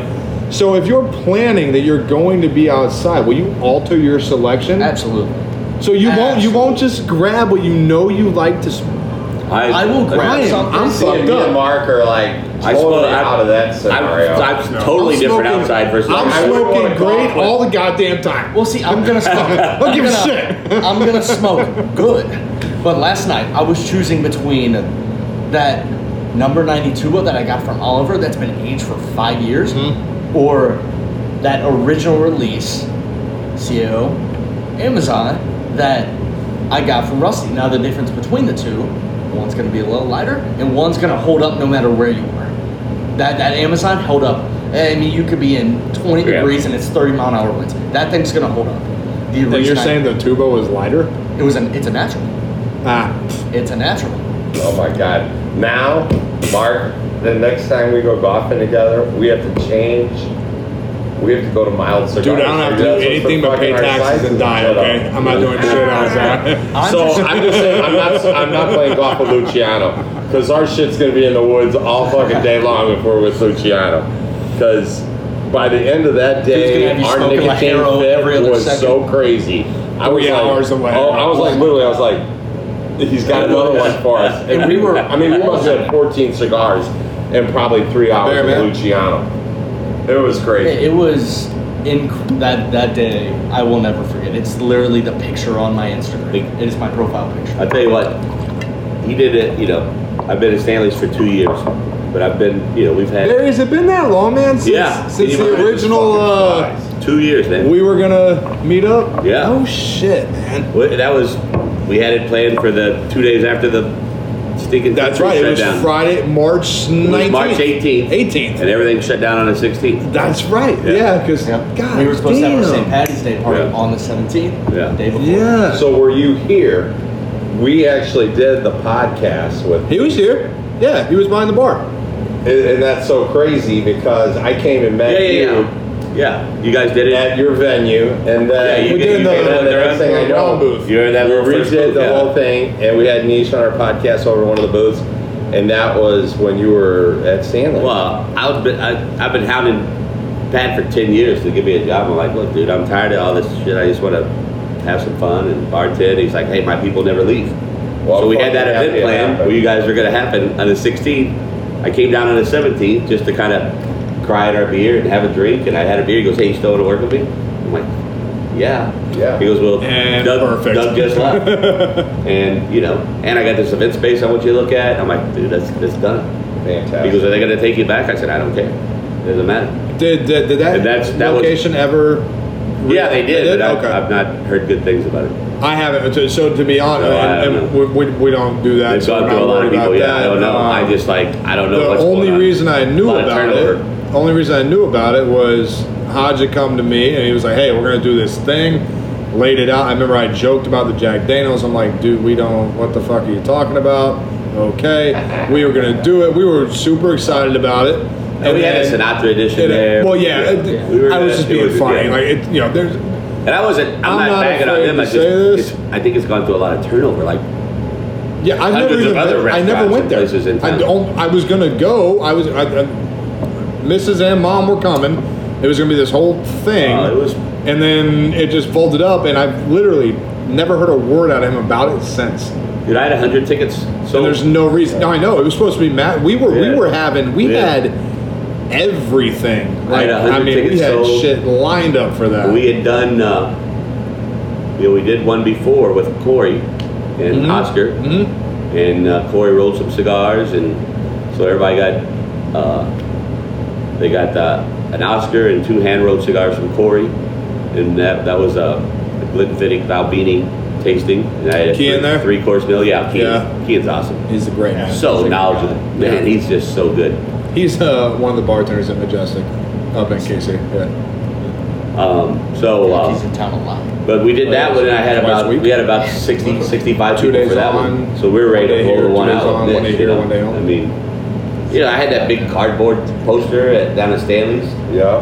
talking about the event. So it was. Yeah, and even then, me and you were like, dude, I don't think it's going to happen. Well, cheers, We guys. So- had a fucking Well, we're rainstorm concerned coming. about the Let's, rain. Oh, hell yeah. I think all of us can talk about this, but I'll let well, Barry, I want you to share your experience with this bottle, and then Hodge, we have had this, right? You have had Yes, this? we have. Okay, I think I made that prominent when I saw it that we had that. But we all have a really fun, unique story about this bottle. So, Barry, you brought it to the table. Oh, Why the don't Davies you County? Run out of Davies, yeah. Look, like I said, I had a bourbon tasting last Wednesday. We did a little Ezra Brooks and the Rebel 100, because those two blend to make the Davies County. Then you have the Davies County finish in a Cabernet barrel and the Davies in a French oak barrel. And those were going to be the tastings. And at the last minute, the rep just put in a bottle of this and said, "Here, this is for you guys." Just a little thank you for having a thing. And so we did a tasting. And Dustin, I don't know if you've done anything with Dustin's been on the podcast. He's yeah. awesome. I mean, he's set up. He had, and I've done when I was at that place we were not mentioning before. I did a tasting the first Wednesday of every month. Scotch, bourbon, tequila. We mixed in some wines. We did it. I did that for about 8 or 9 months. And so this is the first one I've done with Dustin, and his setup was great. He actually brought in wood staves. Yeah. And was using them as tools and showing people what the stave looks like. And I mean, I only had about 24, 25 people, but they were thoroughly impressed. Had a couple guys in from out of town that I told at Stanley's the night before. I said, "Hey, I got this bourbon tasting," and he's like, "Well, we got 800 people at our convention. We could probably bring 8 or 10 people." I said, "There's plenty We of have room." 800 people at our convention. We can bring 8 or 10. He said, "I'm sure we can find 8 or 10 cigar smokers, bourbon drinkers." Yeah. Because he didn't know all 800, obviously. But so he came with about 6 or 7 guys, and he was so impressed and had such a good time. He's like, "Hey, we're coming back in June, and I'd like to rent this space for 60 of us and do another bourbon tasting, do this exact same thing if we can do that." I'm like, "Absolutely. Here's my card. Yeah, There's my That's number." fantastic. So it was a good event, but 20 out of the 25 guys. So I sell the bottle, and I sell the bottle at a discounted rate. Try to make it the least expensive you pay for that particular bottle if you buy it that night. So you taste it, and make a little bit of money on the bottle, but these guys are coming out to support me, so I give them a good deal on the bottle. And in the past I've sold 20, 25 bottles, and they, depending on how many people are there. But 20 out of the 25 guys wanted to buy this double barrel. Like that's what they wanted. Like that. We're lucky to have it here. I mean, this was a gift and a benefit for you guys to taste it, for supporting my first bourbon tasting. But I did sell 7 or 8 of the French oak, the Davies finished in the French oak barrel. Well, it's Because Dustin loves that one, and he sold it because he talked to them about the difference in the American oak versus the French oak, and how the French oak is smaller in the staves, so there's more flavor in the staves, and he went through this whole thing. So everybody, they realized they couldn't get this one, then they wanted the French oak. But it was, well, there's nothing. I mean, I've been down there and seen the Lux Row Distillery in Bardstown there, and They bought it on a peacock farm, which I told these guys down there, and this is just me, how I'm nutty like this. I'm like, why the hell you guys don't have peacock feathers in here? You know, giving people peacock feathers, because I just think it's a fucking great story. I don't think they've gone wrong. And then, of course, FPG buys Lexro. They've done all right with FPG buying now, yeah. Fantastic, but there's not a bad product. We've been in the pack, you know, doing the Blood Oath, all of those lines. I've been doing it since the first one, and we had them on the podcast and whatever. I mean, their stuff has been fantastic. All FPG juice, right? So, I mean, they just don't put out anything that hasn't been delicious. And I always talked about this when this line came out, that it was fantastic. And then probably about, I don't know, this has been out 4 or 5 months, maybe a little longer, because you know how time flies. But just another great product. I'll tell you, this one is awesome, and I actually like the one finished in the cat barrel better than I do the one in the French oak. I like that one too. That's my favorite, but like I said, Dustin is a huge fan of the French oak, and that's what everybody bought that night. But it was just a great event. Dustin is so knowledgeable, and he's entertaining, and he's very entertaining. Oh my God, everybody's eyes are glued on Dustin the entire time that he's talking. We did a gambling event down there with them, and then one of my favorite little swanky places is the Pagan. Yeah, it's a cool place. I mean, it's a cool spot. Dude, if you want an experience like no other, go to the Pagan. You're not sure when it's going to open up, right? Yeah. When he gets all the candles and all the shit, right?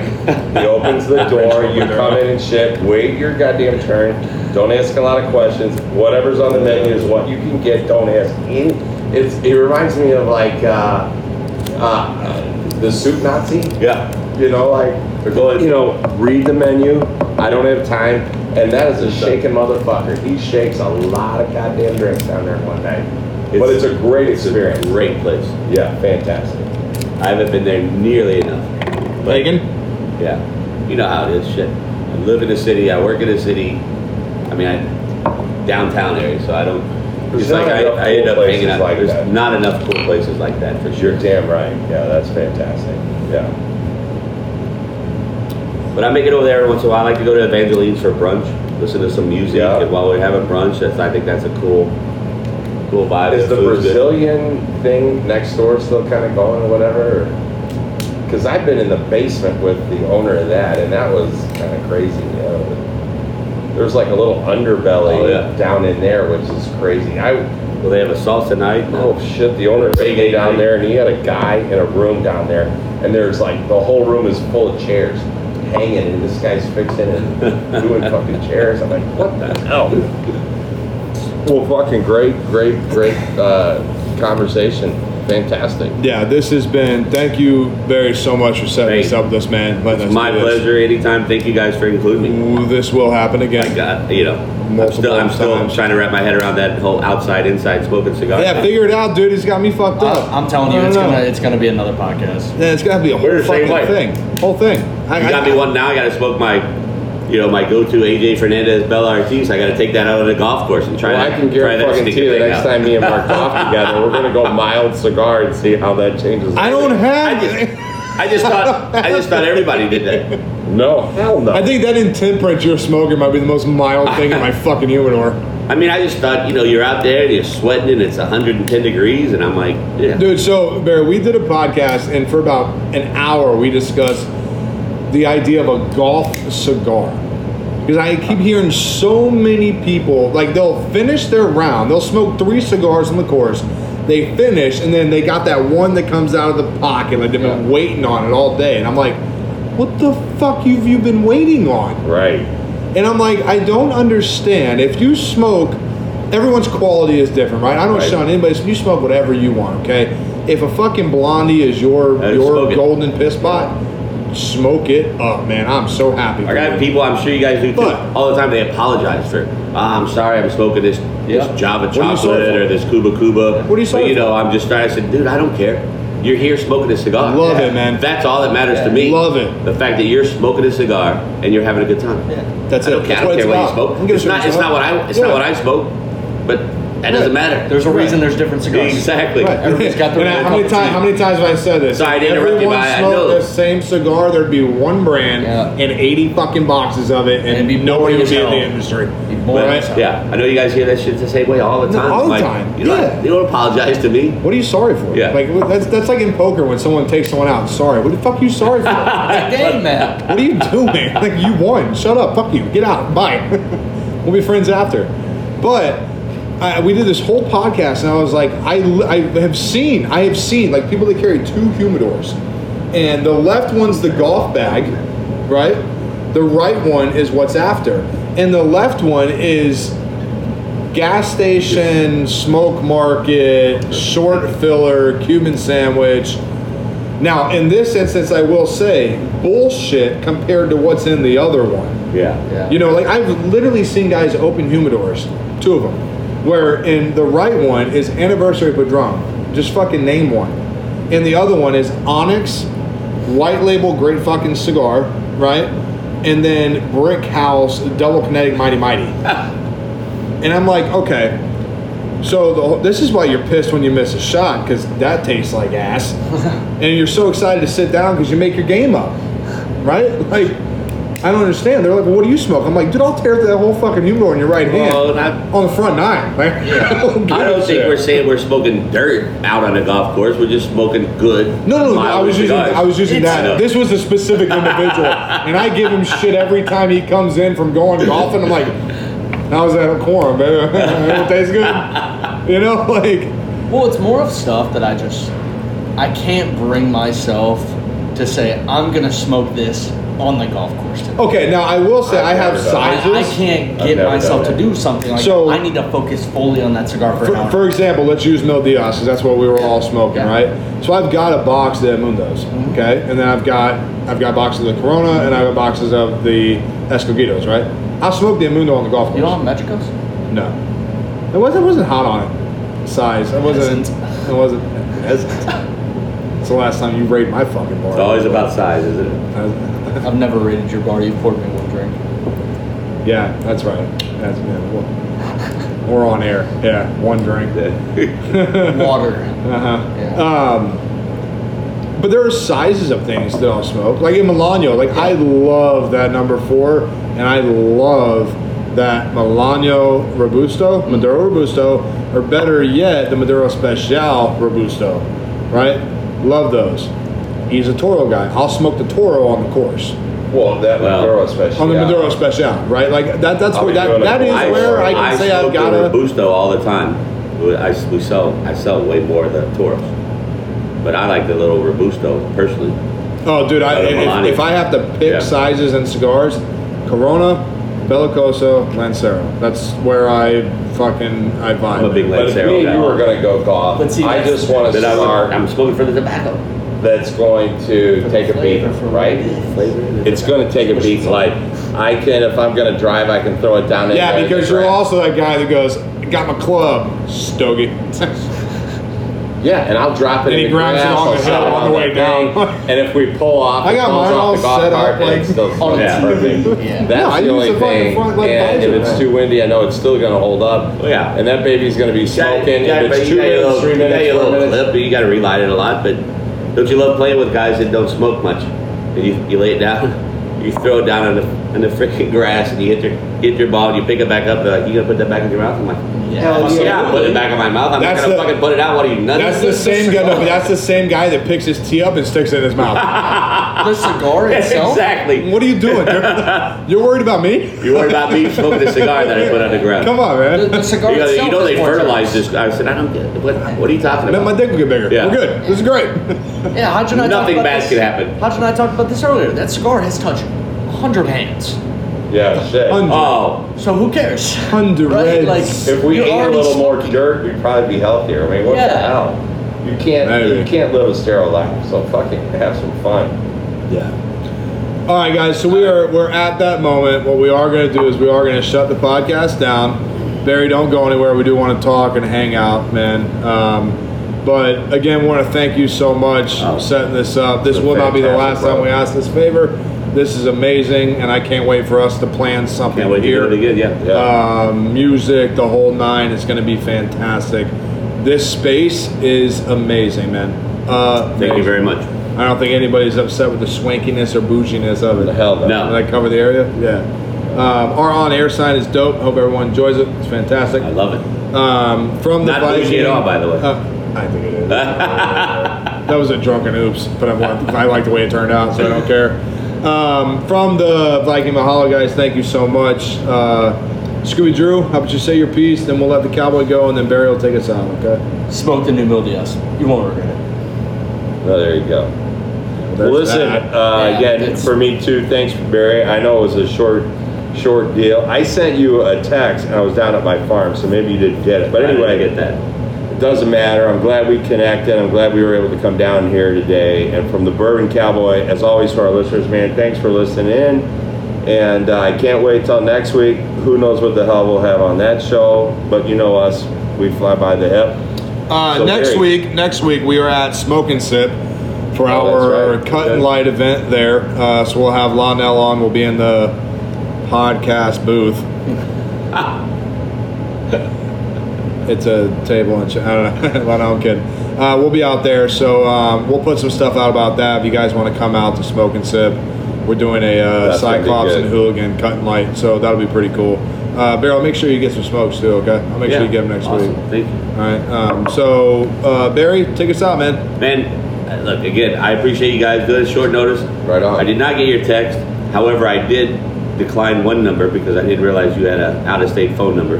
I know, because I'm like, I don't know who that is. Fuck. Yeah, fuck. who the But then hell? I got the second message. I got the second voicemail. But anytime I can help out, I'm happy to help out. This is great. I enjoy this.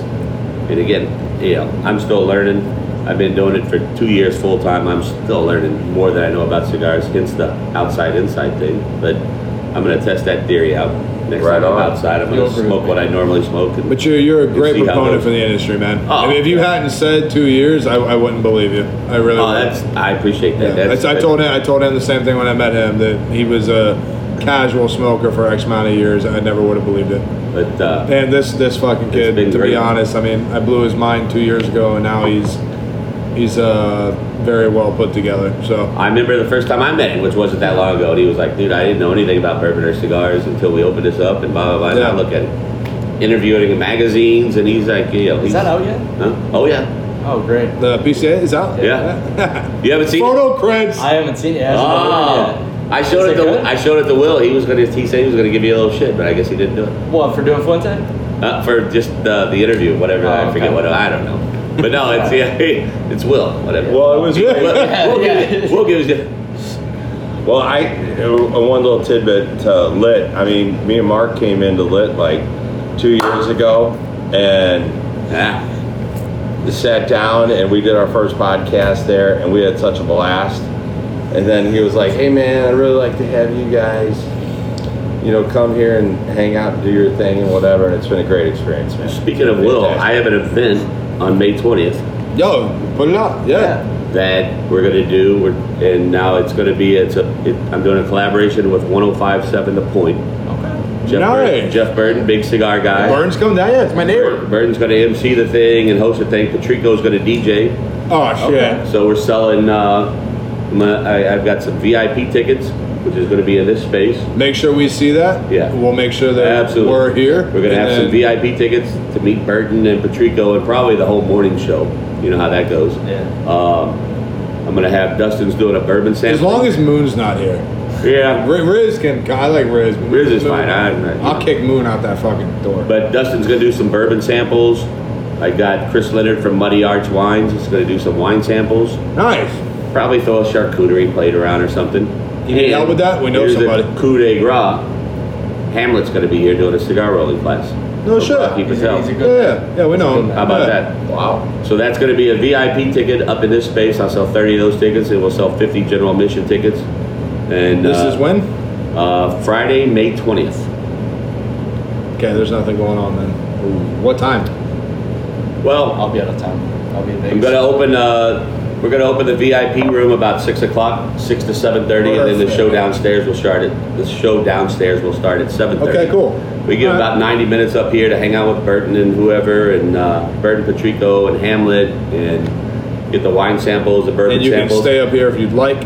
You can now, and we'll have some Hamlet cigars for sale, obviously. Obviously. So 5 packs, some 5 packs for VIPs, which will get a better price than the general admission people. The general admission Fantastic. can come in and buy some, but there'll be a Well, better let's price. make sure that Yeah, I let's know get you all and that. Hodge are in contact, so let's make sure, Yeah. and then We'll do that for you sure. can always reach us for any reason. Our Instagram and go. But I think that's going to be. I think that should be a really cool event. That's gonna be awesome, I mean, man.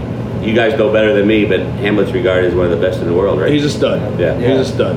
So He's that gonna was try and outdress you though. That was a Really good. That was a lucky get. He just happened to be here the next day. That's how I got that date.